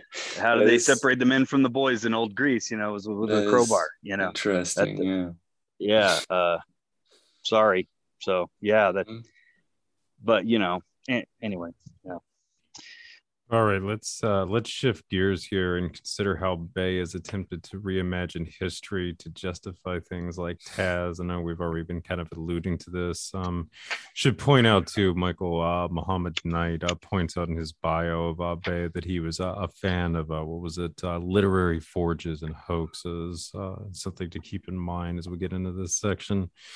All right, Keith, a work you have a long-standing relationship with that you've mentioned at a few points throughout this chat is going to Croatan, Origins of North American Dropout Culture. So what is the mythos this work is trying to put forth, and how does it support Bay's ideology? Well, I think maybe Bay's ideology is probably a really slippery, multifaceted thing. But I think freedom and liberation, liberation, anarchism is probably, the fortune cookie version, right? So that this book, Gone to Croatan, there's a whole bunch of chapters, a whole bunch of different contributors to it. And Peter Lamborn Wilson did 2 of those contributions. The only other person was somebody named Gail something that came in with 2 pieces in the work. But it was well over a dozen, I think. Native Americans, that Métis group that you're talking about, that's a Canadian version in a way similar to the Arcadian Cajun people, Creole. It's a mixture of all the people that didn't fit into the gridded off, Freemasonic Age of Reason. Let's make everything into a grid and rationalize it and maximize our invisible hand, whatever, blah, blah, blah, So people are getting pushed out that don't fit into that throughout American history and on the margins of American law and order, American culture, American history, of course. There's kind of this churning wave that's out at the edge of that wave pushing from east to west. So it talks about triracial isolate communities that are descended from, African, various Native American, white people of various backgrounds, Irish people, forming their own tribes. Like the Algonquin was kind of a reorganized confederation of tribes previously, or nations that have been scattered and dealt a bad hand from colonialism or whatever. The Seminoles were definitely such a group, and a lot of the slaves that were brought over were Muslim. There was a very big, centuries old, very well established Islamic presence in West Africa, obviously for hundreds and hundreds of years by that point. So a lot of the people that came over were brought over, were of that persuasion. And so, some of the roots of Black nationalism can be traced through some of that reorganizing themselves into churches and what would, become like the Nation of Islam. They say in this book came out of something called the Ben Ishmael, son of Ishmael tribe. That was one of these kind of triracial isolate groups. They lived in wagons and they kind of had a Roma, gypsy, whatever sort of flavor to, and kind of a nomadic triangular circuit around the upper Midwest, south of the Great Lakes around Kankakee is one point in the triangle. And there's towns in the Midwest with names like Mecca and Medina and stuff that are, they say are, part of this, right? It's just one example. There's also essays about Christopher Columbus because it was the 500th anniversary of 1492 to 1992. It was kind of around the time the book was coming out. So there's a lot of remembrances from Native American, people. I'm painting a whole bunch of different pictures. There's a lot to the book. There's poetry. There's really kick-ass artwork. I think it's James Conlon, Khoen, Line. I don't know how you say it, Kindlin. Collage work that's just really powerful, you know. So it's a book that's a whole lot bigger than Peter Lamborn Wilson or Hakim Bey. But one thing that it does is it gives voice to, you know, some people whose voices had been kind of ignored by mainstream history, and creates the part that jibes with the Hakim Bey thing is just your imagination goes wild with it. You know, it's a whole different imagination of, or a whole different rendering of sides of American history that open up different possibilities to just to read them and witness them. You know what I mean? So it was really influential on me, and I still have a copy. I had like 25 years. I think that's probably good. Yeah. Opening up spaces for imagining different realities and different ways that America could be and has been is, you know, part of what I got from that book. And I love that about the book. Now I'm done. Now, one of the things, I mean, is it possible that the whole Ben Ishmael tribe thing was a literary hoax, though? Oh yeah, I mean that I've never heard that, but it wouldn't surprise me at all. It's just And interesting because I mean, I had wondered if you would ever like look down at anything because there are quite a few citations that are attached to it, but I was like kind of wondering if you had ever checked into any of them, like how legitimate they were. no, it's been a very long time. I haven't really thought about that book for a long time until very recently.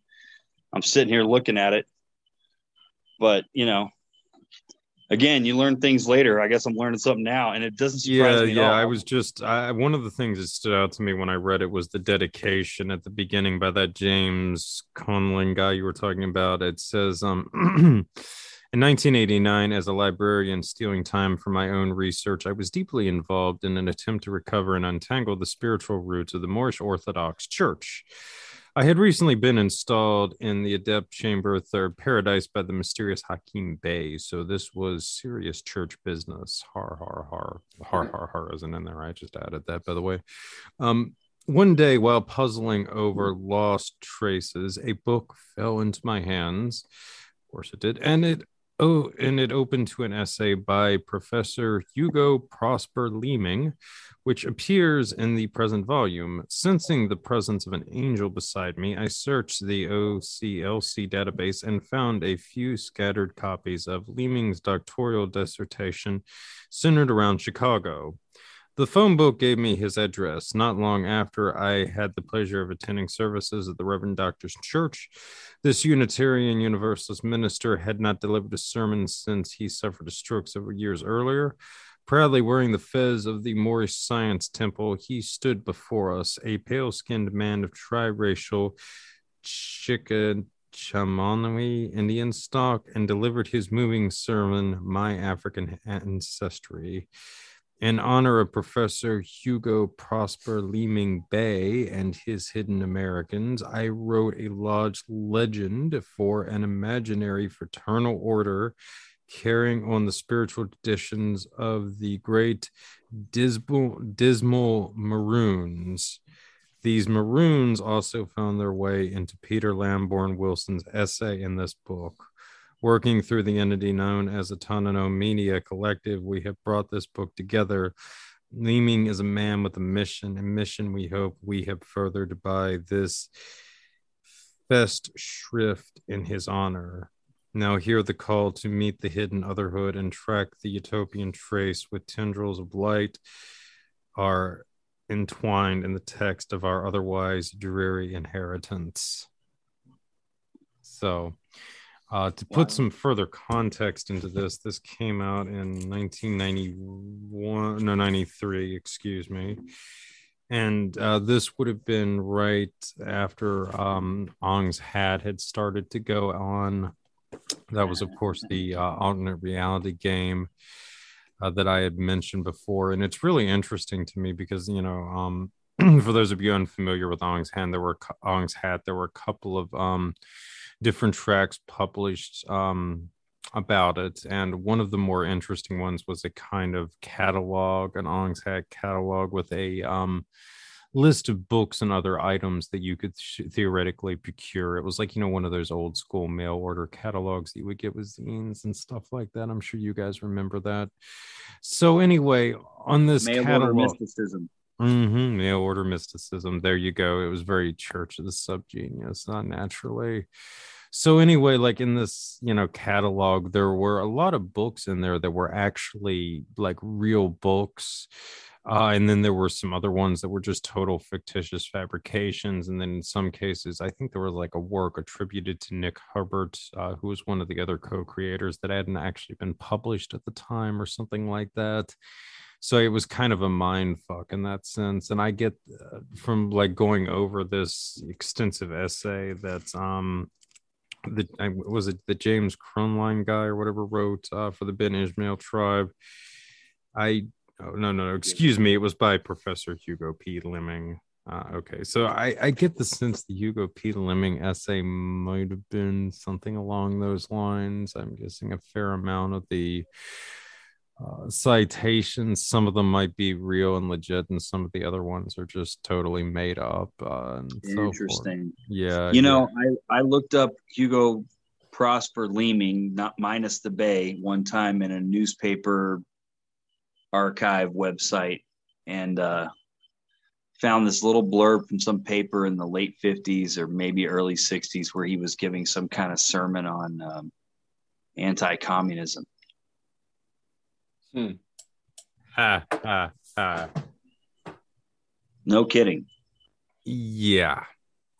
No, it's just really fascinating. And I mean, just in general, how there's been this sort of effort to build up this kind of mythos around the Great Lakes area, because it really went back to Moorish science. I mean, of course, it originated, I think, in Newark, New Jersey, but I mean, it really caught on in the Great Lakes area. I mean, the major hub was in Chicago, and the other big one was in Detroit. There was also a pretty active movement in Milwaukee too, naturally, in Wisconsin. So that kind of like whole area was like so central to the initial Moorish science movement. And it just kind of seems like afterwards Bay became so obsessed with further adding on to like a mythos around that like region.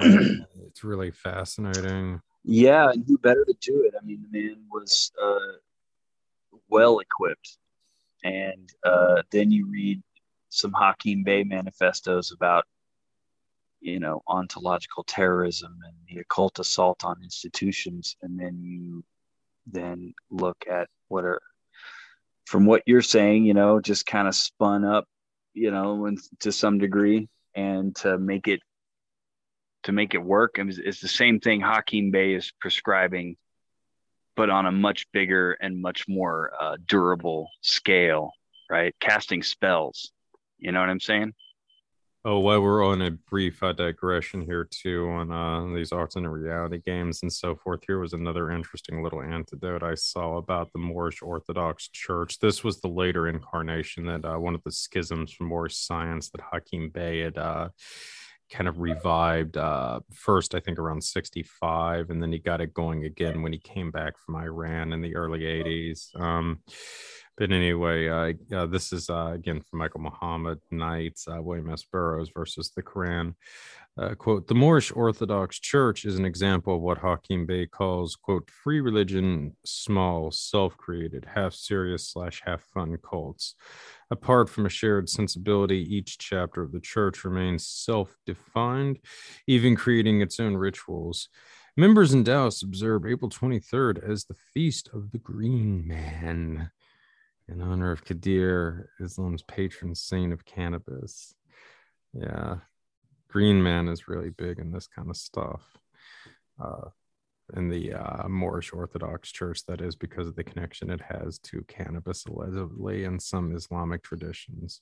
That's my digression, by the way. Continuing with Knight, some church members give themselves quirky names like Ibn Lahab, Flambe, and Dionysus Bey, claim meaningless titles such as Sufi Abdul of Antarctica, and represent made-up factions like the Moorish Black Guard or Mosque of the Seven Eyes, and directing inquiries for further information to non-existent non-existent addresses and non-existent towns of Ongshat, home of Almont College and Hakim Bay Diocese Theological Seminar. So yeah, there was a lot of this also, like the Ongs had stuff grafted into the Moorish Orthodox churches and so forth. And also, interestingly enough, in the first Sinister Forces book, Peter Levenda lists Michael Itkin as being the bishop of the Church of Ongs Hat, if I remember correctly. So Itkin actually got to be the bishop of Ongs Hat. So it sounds like you're describing this Moorish Orthodox Church almost like a next generation wandering bishop project. It's got a lot of similarities. It's got some wandering bishops with a line going all the way back to the old Catholic Church in America.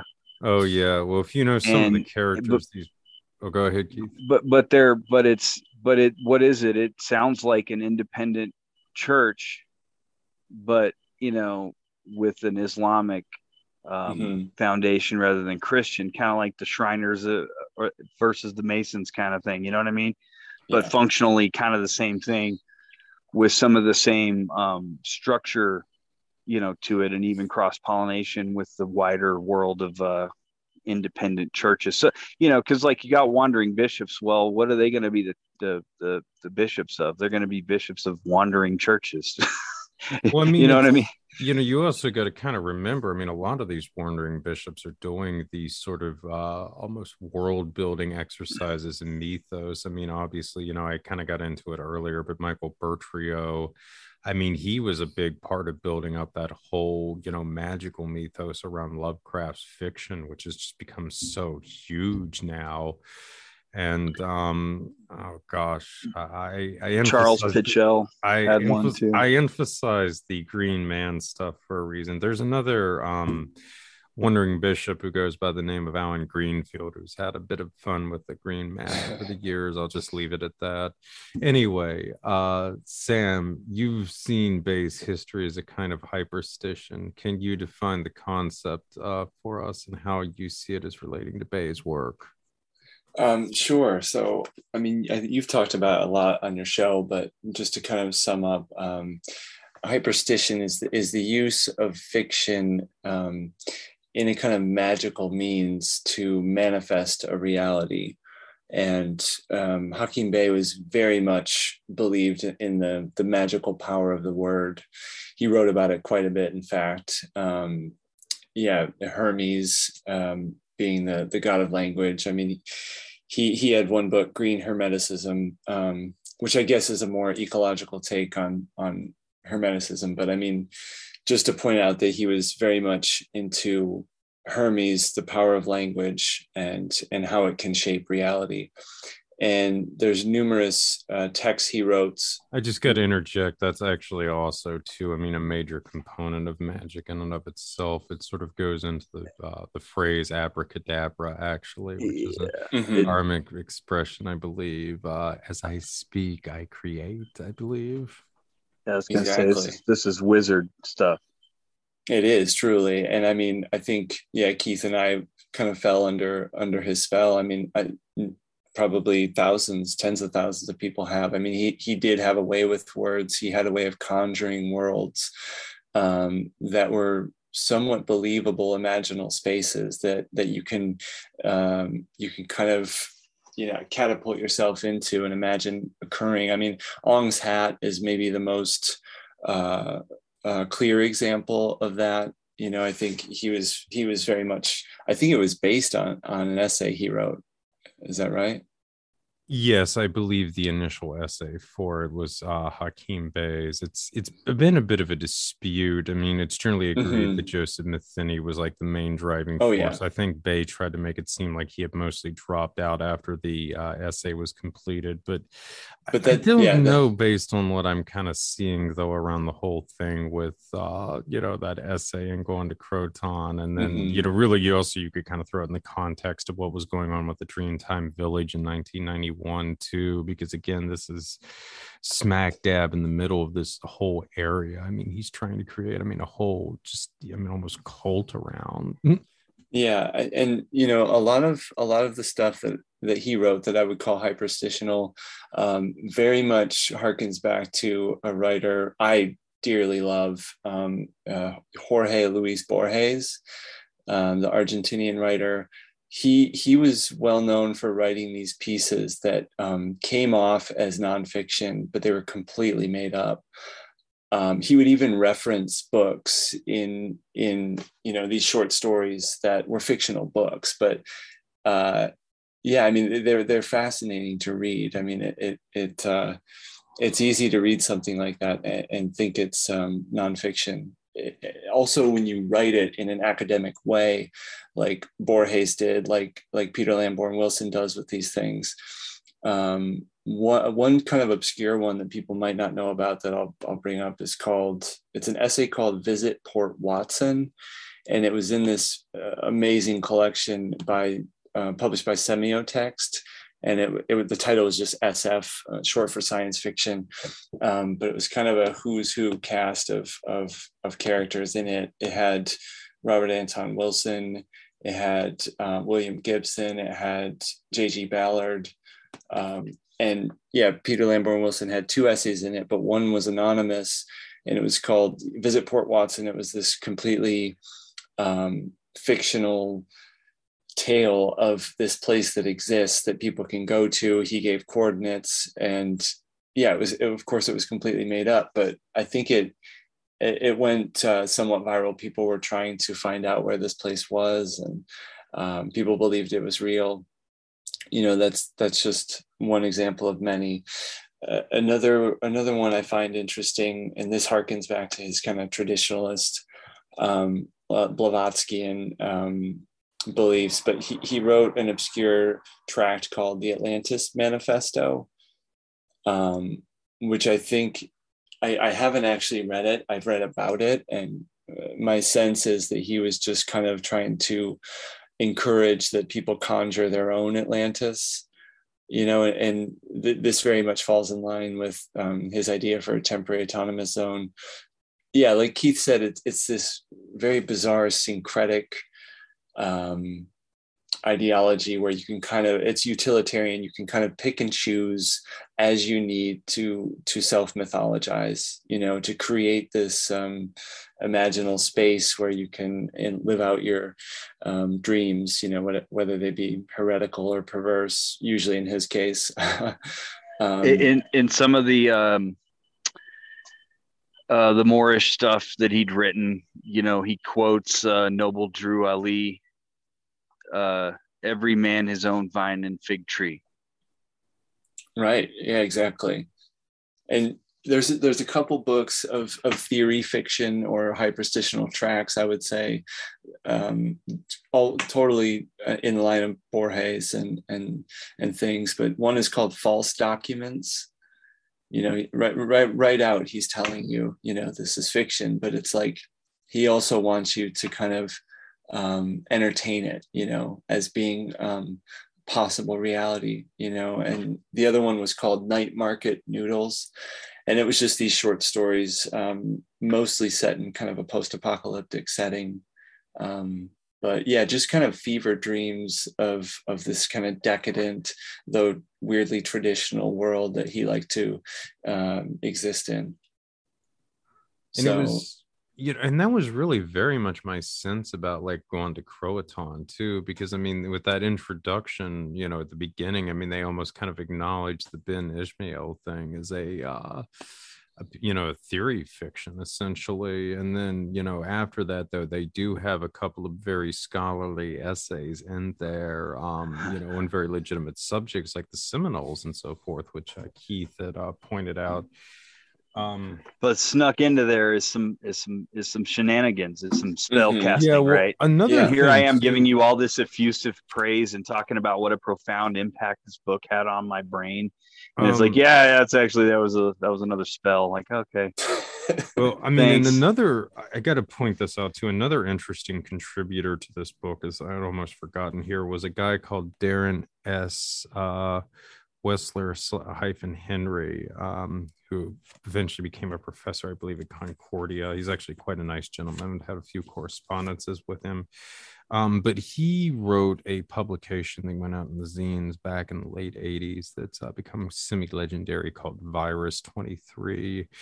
It got drifted into cyber culture. It spread over the years, and it eventually became sort of a basis for an ARG called the Game 23, which subsequently is really tied into a lot of pretty incredible stuff. That's one of the ones I'm going to get into in my forthcoming book that I've been working on in QAnon. But it's interesting to see that he was also a contributor here. His one essay that he put, Return from Without, Louis Riel and the Liminal Space. Yeah, so he's got this very interesting postmodern take of the Metis in there that's also kind of interspersed with some of these more scholarly essays on the histories of some of these different indigenous peoples. So it's very fascinating. And I mean, another guy, he's not in going to Croatan, but he was a member of the Moorish Orthodox Church and had worked with Hakim Bey a lot over the years, was Bill Weinberg. Another guy like in the Discordian milieu and what have you. He wrote for High Times for a lot of years, all this other kind of stuff. But he's actually known more for his scholarly works. He's actually the guy who wrote Homage to the Chipas, I believe. Is that the correct pronunciation, Keith? Chiapas. Yeah, Homage to the Chiapas. Yeah.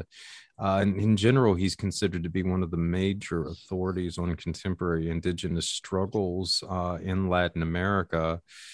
He's a bloody Discordian, essentially, contemporary of Hakim Bey's, and again, and part of this, whole milieu around the Moorish Orthodox Church and what have you. It's just, this is a whole component of this that is just never really been looked at. And again, this is something we're going to get into more throughout this series. This, kind of thing has a rich legacy in this country of these different groups trying to build their own mythologies out of these indigenous traditions that in some cases they've just totally made up. This isn't an isolated incident, and even arguably the use of stories and so forth has been going on for a while in some of these mystical circles as well, which we'll explore. But I mean, I can't emphasize this enough. I mean, there's been a lot of incredible stuff done with these indigenous traditions by some of these various groups to just totally pervert and distort the history of this land. Yeah. And it's not strictly an American thing. The whole Rene Le Chateau thing, for example. I mean, just to pick one, don't let me digress on it, but this whole like nurtured mythology that Jesus is going to come back and surprise, he's going to be a French Catholic that's going to like unite the world, especially Europe.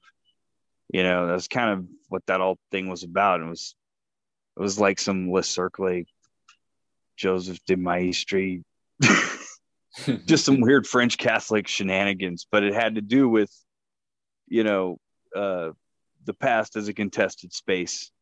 The Corpus Hermeticum was discovered, rediscovered and thought to be, dating from ancient time immemorial. And then it was later determined to be, written 300s AD,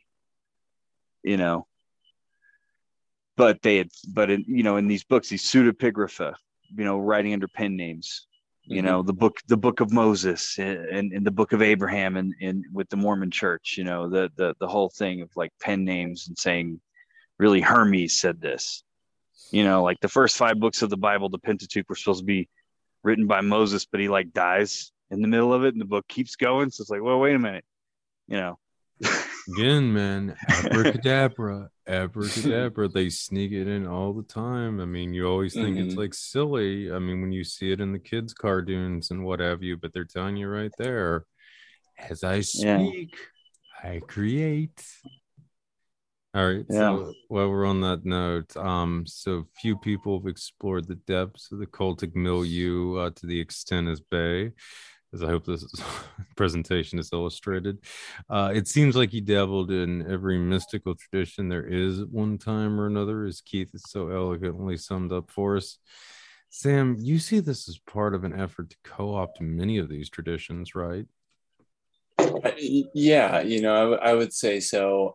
I would say it's a kind of grab bag, melangerie of yeah, kind of bits of all these traditions that suit his interests. And like I said, they're usually heretical, they're usually perverse, they're usually yeah, centered on kind of sensual pleasure, I would say, indulgence. Yeah, very, very kind of Transgression. yeah, transgression. Yeah, kind of unrepentant indulgences and any number of things. It kind of reminds me of Bataille, the kind of excess. I think that was very much a part of what he picked from all these various traditions. But yeah, it did seem disingenuous. I would like to hear people who grew up in these traditions he kind of co-opted speak on it, because yeah, I think he did so disingenuously. He cherry picked what he wanted. He usually chose the heretics. Yeah, and kind of had this coterie of heretical chieftains, like he perceived himself to be a part of. It's this. I'm not part of any one tradition. All of us heretics exist, in our own kind of imaginal liminal space, and we're chaos magicians, and we can take and please from traditions as we wish, as long as they suit our aim toward endless pleasure. And yeah, it is fascinating. I mean, he chose some good ones, I will say. I mean, I'm a big fan of Taoism. I've gotten a lot from that tradition, and he wrote quite a bit on Taoism and certain Taoist ideas. One of which I really liked was aimless wandering. This idea of just traveling without a plan and just seeing what kind of pops up. That's something I've actually taken some value in. So I don't mean to say everything he wrote is without value, because I think that's the trick, right? Is he is able to woo you, but it's just like, where is he leading you to? Like, what grabs you, and then what happens next? You know what I mean? You got to be really careful with a character like Bay, because often he's leading to some Pine Barren Airstream trailer where he's got a few runaway boys and he wants you to join in on the fun. Yikes. Yeah, to put it mildly. Keith, what's your take on this? Well, I was nodding a lot with what you were just saying, Sam. The whole anarch. I mean, he was an anarchist, so yeah, it was going to be about. And he was a tantric. Among his many initiations and things that he sought out was tantra, that whole Kali thing. Mm-hmm. I think a lot of his politics are kind of like a political or poetic tantra, in a way. There's a lot in tantra that involves transgression, an inversion of society's norms and whatever. And those kind of charismatic experiences. Like, I was listening to an interview he gave with somebody in France, just a few hours ago before we did this. And they were talking about two people. The guy had referenced a Bible verse. Jesus said, whenever two people or more are gathered in my name, I'm there with them. Right. He's like, that's the third thing. What is that third thing? The Taz will give you the third thing, ideally. The magic that's greater than the sum of its parts, the happening that's bigger than the people participating in it. And would be a sort of ideally a charismatic experience. It's obvious that was Bay's, predilection. A lot of things wrapped up in charismatic experiences, and people are transgressive experiences and people. Charismatic people are boundary violators, to use the title of one of his essays. I don't know. I'm kind of rambling here, but it was, if I was going to say his ideology summed up in one word, liberation and anarchy, well, then that's often the watchword for what you get in tantra, as opposed to regular exoteric Buddhism or Hinduism or whatever. Instead of going through successive reincarnations and become enlightened over time, you go for liberation and achieve it in one lifetime, and that's going to involve a lot of transgression. It's going to, and those are charismatic experiences. You know what I'm saying? Mm-hmm. So it's cultivation of that through the whole Taz thing. The Gone to Croatan and some of the seductive qualities of his writings in general, have that spark. And some of those critiques and stuff I'm reading this week, some of them hold up pretty good. I mean, the man was brilliant. You know what I'm saying? True. I can't. Yeah. It invites, it violates boundaries. Like slipping in his little freaking NAMBLA fortune cookies in the whole damn thing, for example, and daring you to keep reading. That's him getting in your head. You know what I'm saying? Mm-hmm. So anyway, the question was about subverting ideologies or changing, adopting these things in order to subvert them. It's like that charismatic event horizon is like the breakdown of all boundaries. That's anarchy, and the guy's an anarchist. So what you're getting is, it's not like he's not known for it. So clearly, the targets of a lot of his poetic terrorism manifestos were the system, global capitalism, globalism. He had an essay called Against Multiculturalism. And he just favored, throwing a brick through the window of a bank. Whatever, good enough. You know what I mean? Like just everywhere at all levels, just resist the whole thing. I like the critiques that people make a lot of times better than I like their idea of what a solution is, but those critiques hold up pretty good. But anyway, back to something like Gone to Croatan, if it really was some pseudepigrapha, taking poetic license, I mean, what the hell do you expect a guy to do? It does not surprise me at all, Recluse, that you're saying that. That's funny. What is it to do? It's transgressive. It's violating the boundaries of normal history. It's breaking down. It's an occult assault on institutions. America's institution of how we think of ourselves as a nation or whatever. You know what I mean? It's freaking voodoo. And the guy was an accomplished, wizard. So being all up in that Ong's Hat type milieu, and maybe it's part of their same little zine zeitgeist at the time, it makes total sense. And so we talked about before, mentioned the Chaz thing in Seattle, right? Where they had the thing in 2020 with all the protests and stuff. And there was like a declared, was it Central Heights Autonomous Zone? Capitol Hill. There you go. Capitol Hill Autonomous Zone, right? So, the ideas persist. And how does it manifest? I know some of it manifested with Occupy Wall Street.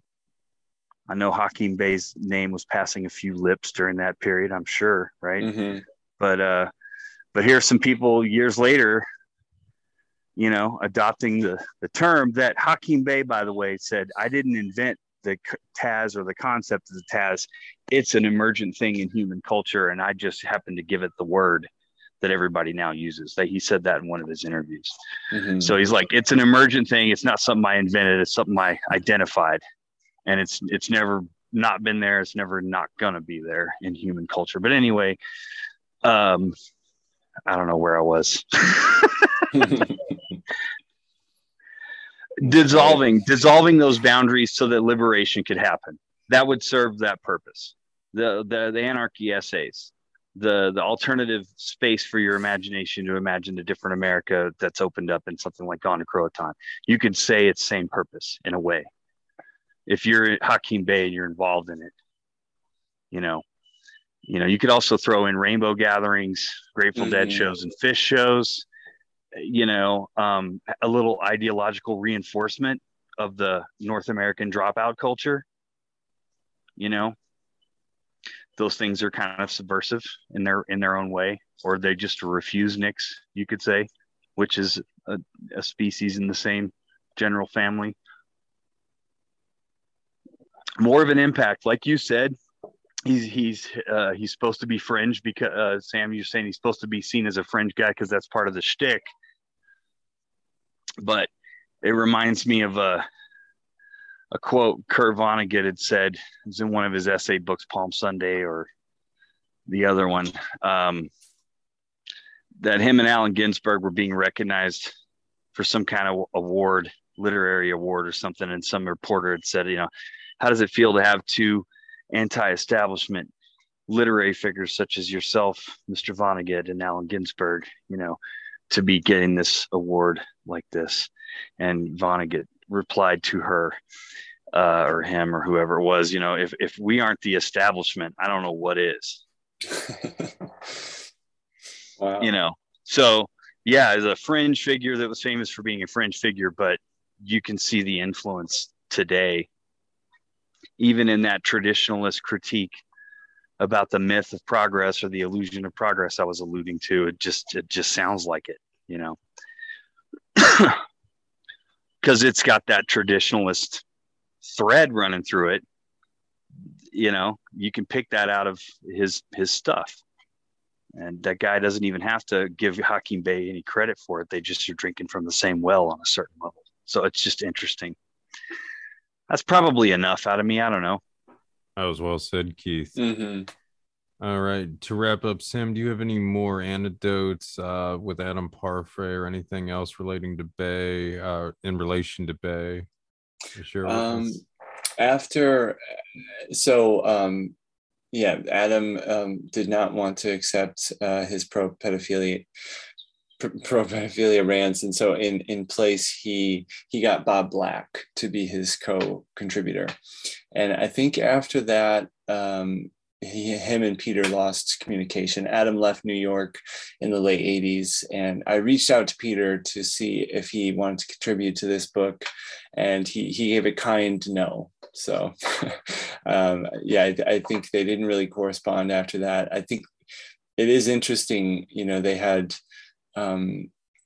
divergent paths, although, like I said, this latest book of his, The New Nihilism, I see a lot of ideas that Parfait and company were toying with even back then, coming back around with this new nihilism, where he's more or less siding with the traditionalists and even the new right, I would say, at least in terms that it is resisting something that he deems needs resisting, which is globalism, liberalism, the great reset. Mm-hmm. Yeah, exactly. I mean, it's strange to see him kind of resurrect this language. But not if you pay attention to that traditionalist thing. Mm-hmm.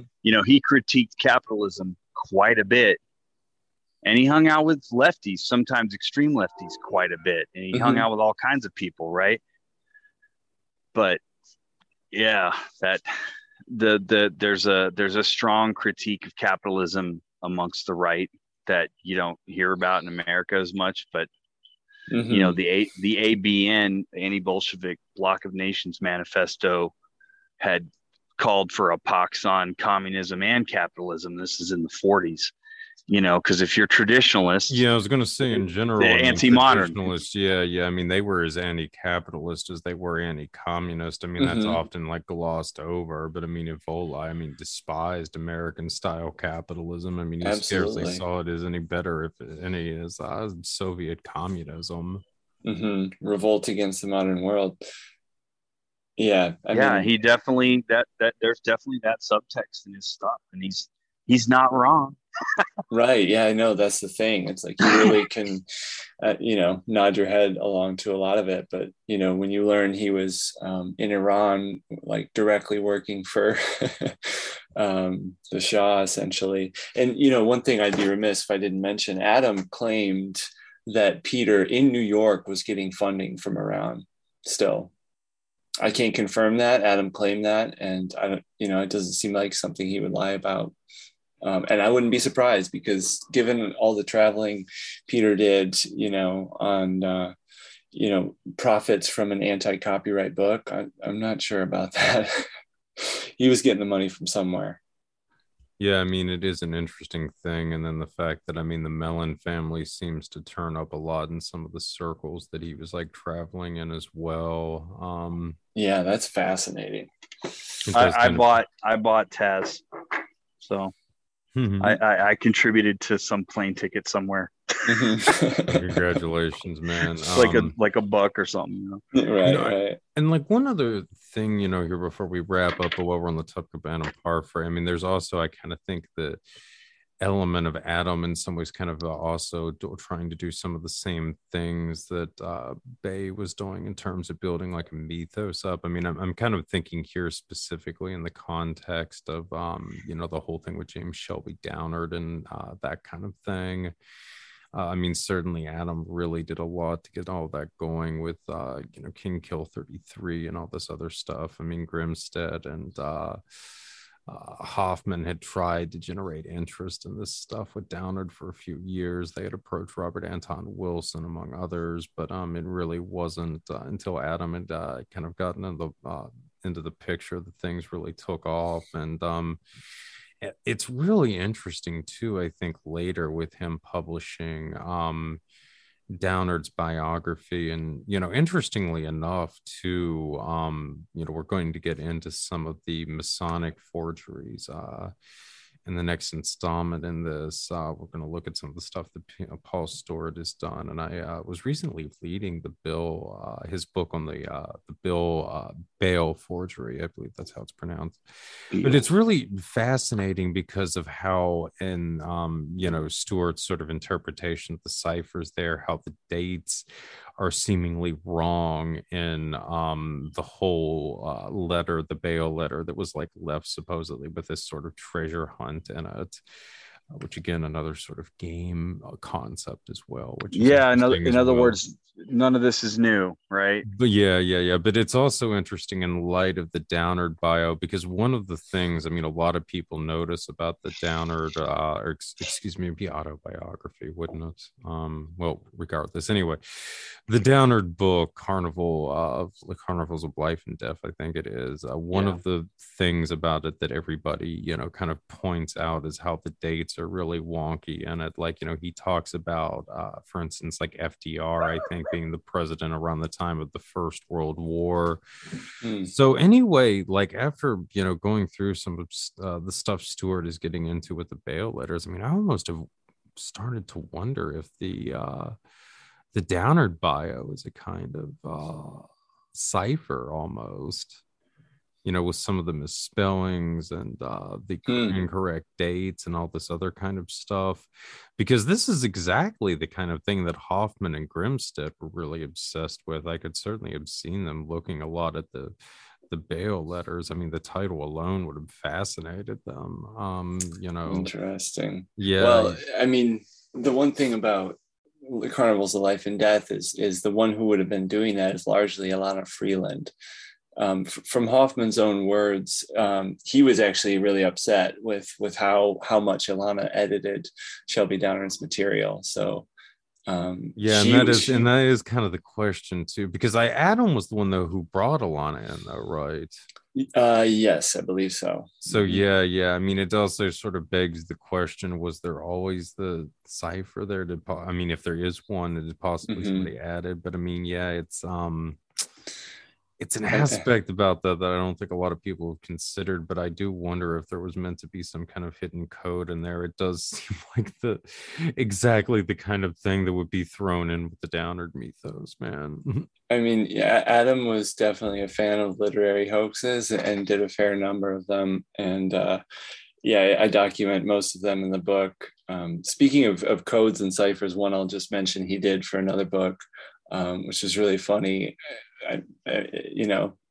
In my opinion, maybe not others, but in Secret and Suppressed 2, on the cover, I think there was Aleister Crowley was on the cover, and they did this like special gloss on the cover to where if you turn the book a certain way, it will show 666 on Crowley's head, but it's not there if you just look at it straight on.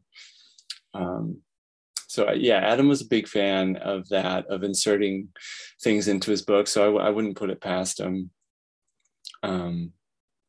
But just about America's contested past, I will say if Adam did an exhaustive book on the history of fraternal orders Ritual America. in America, which is pretty impressive. And no, that's what I was like kind of thinking, because I mean, on the one hand, you have Ritual America, which really is a very scholarly account. It's pretty honest, yeah. Yeah, a lot of fraternal orders. I mean, it has legitimate criticism against groups like the Shriners and what have you, without going overboard into a lot of the fanatical conspiracy theories and so forth. But then, he's also kind of going around doing stuff like, kind of proponing the James Shelby Downer thing. So it's very interesting. I mean, he's almost kind of a mirror in some ways of Hakim Bey, alias Peter Lamborn Wilson, and just sort of some of the stuff that he's been doing that we've talked about over the course of this.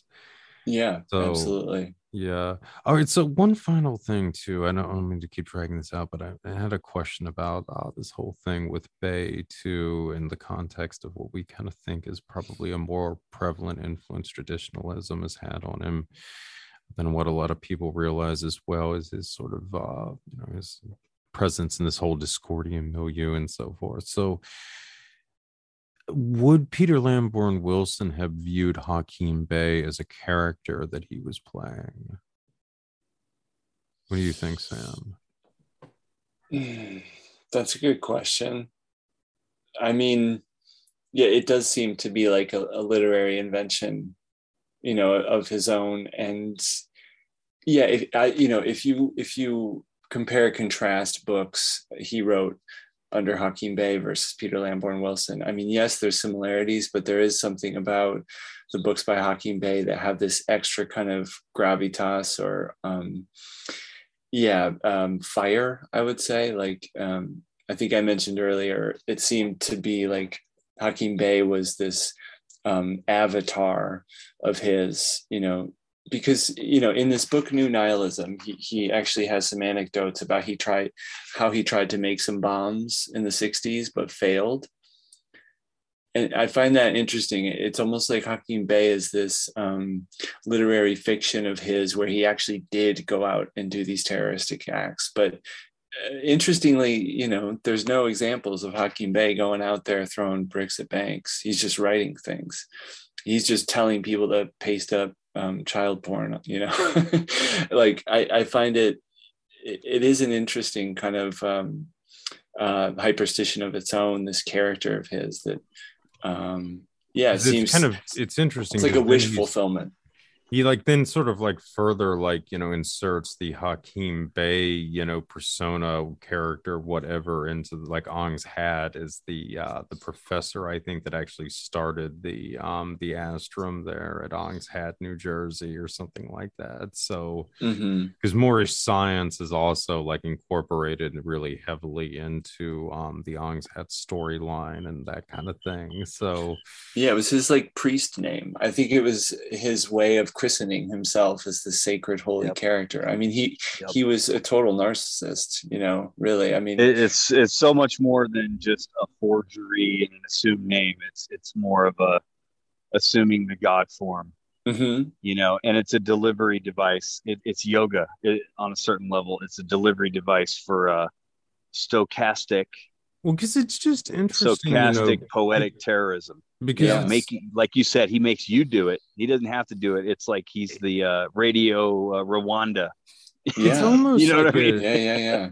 It's almost like the reverse of what was it Gane, and I'm butchering the pronunciation, and that was advocating where you had to live the exterior life of a devout Jew or Muslim or Christian or something like that, and then sort of have the esoteric stuff in this sort of hidden inner world. And in Bey's case, it's almost like the polar opposite, where he's more you have the really crazy stuff on the outside. But I mean, when you sort of look at you're kind of saying the Peter Lamborn who actually existed in the real world, I mean, he comes off as really being a very conservative, I mean, not very flesh. I mean, yeah, he traveled a lot and what have you, but like you're saying, he's not going out and throwing like a lot of bricks or anything like that. No, he's a And bang scholar. windows. Yeah, essentially, Keith, you're right. He's a scholar. But in that book by Muhammad Knight, he talks about being in his house and how it was kind of gross and disgusting. How he kind of started to view Peter as kind of essentially a lazy slob who just laid around and read and write. So, That yeah, sounds like an anarchist to me. I don't know. Like I don't know. You work. to cash this check from Iran again, I guess. Yeah. Bring me back some ding dongs or Jiffy cake mix, whatever. Yeah. Delivery device for stochastic poetic terrorism. My goodness. Yeah. It's the man versus the image. And he was all about the image as much as he railed against it. He was very effective in using it. The image was territory in a psychic war that could be seized and weaponized against the enemy. Mm-hmm. The power of the image is very, very big. So it's true. He's not wrong. Yeah, he wasn't wrong. Is the message. Oh, nice. Are we wrapping up here? Yeah. Do you have any like closing thoughts, Keith? I guess I've looked at these YouTube videos and listened to him talk and stuff. Like I said, I didn't realize. Like I said, I haven't thought about this guy in a long time, right? But there's comments on the YouTube videos over the last few weeks saying "rest in peace" and great man, this and that. There's a lot of comments acknowledging his passing on these YouTube videos, so you can see the influence there. Because these are old videos. These are not, none of this. It's not recent stuff. It's people talking about what do you think the impact of this internet stuff's going to be, and he's like, whatever. Capitalism's just going to ruin it. Like I think I said, and people were talking about it being this space for liberation and everything. And now look at it. It's a prison, the image, the Twitter, the whatever, it's just bars on a prison, but in these videos it's the 90s, so there's all this optimism about the World Wide Web and stuff, and he's talking about it because somehow he's affiliated with cyber culture in liberty, and he was pushing back on it in multiple interviews, like I never got online, I never blah blah blah. Anyway, I guess none of that's the point. Just to get back to it, there's people commenting about it, videos that are old, so you could see that. You can see that there. People are going to remember him in all kinds of different ways. I was a big fan. I was under the spell. It was this big Peter Pan thing, and now he's dead. So he's off to Never Never Land with the Lost Boys, man. I'm sure he's smiling about that one. Yeah, indeed. Peter Lamborn Wilson may have died, but I do think he was right. Chaos never died. In fact, things seem more chaotic now than perhaps ever. So he was right. I think that's a good note to wrap things up on. Thank you, gentlemen. It's been a great chat. Definitely think this has accomplished the purpose of presenting a very contrarian view of Peter Lamborn Wilson, alias Hakim Bey. Hey guys, this is a quick postscript that I wanted to throw in here. It had been kind of driving me nuts, the name of James Keyline. I do believe that is how it's pronounced. Probably wrong, but it's my best interpretation at this point. As you may recall, he was one of the co-editors of Going to Croton and one of the individuals who I think might have written the extended essay in the Ben Ishmael tribe. Anyway, and then it finally occurred to me where I'd seen the name before. I went back to Michael Kinsella's brilliant legend tripping online, supernatural folklore in the search for Ong's Hat, the best account so far of Ong's Hat online. And sure enough, I found a reference to Keyline there. So this is taken from page 84 of that particular work. It goes, in the New World Disorder magazine interview, Joseph Matheny said that 4 people were instrumental in the construction and distribution of the initial Incubella papers. By the way, that's one of the kind of catalog things that I talked about that Ong's hat was built around as a side note. Anyway, returning to the text. While I have mentioned three experts that fit well within Matheny's descriptions, the fourth is most likely the artist James Keyline, who designed the cover of the original Incubabula, a catalog. Keyline, an anarchist and surrealist college artist, has long been a presence within the male art movement, and his works appear within a number of CDs, books, and magazines that are part of the counterculture milieu, especially those published by, I don't know, media. Keyline also provided the illustration for the cover of Bay's Taz and edited the book Going to Croton, a historical examination of North American autonomous communities. So there you go. Keyline, one of the co-editors of Going to Croton, also appears to have been directly involved in the Ong's Hat alternate reality game, the pioneering one. So that's another interesting thing to throw in there with the ongoing associations in that particular work. And again, emphasizes some of the different methods used to try and reimagine America's past. It's just sort of one modern manifestation of this. We're going to look at how other groups throughout history have tried to use similar methods for the same, well, not the same, but similar ends. Anyway, back to your regularly scheduled wrap up. All right, guys. Well, as always, I thank you all so much for listening and for your support. And with that, I say to you, as always, good night and good luck to you all.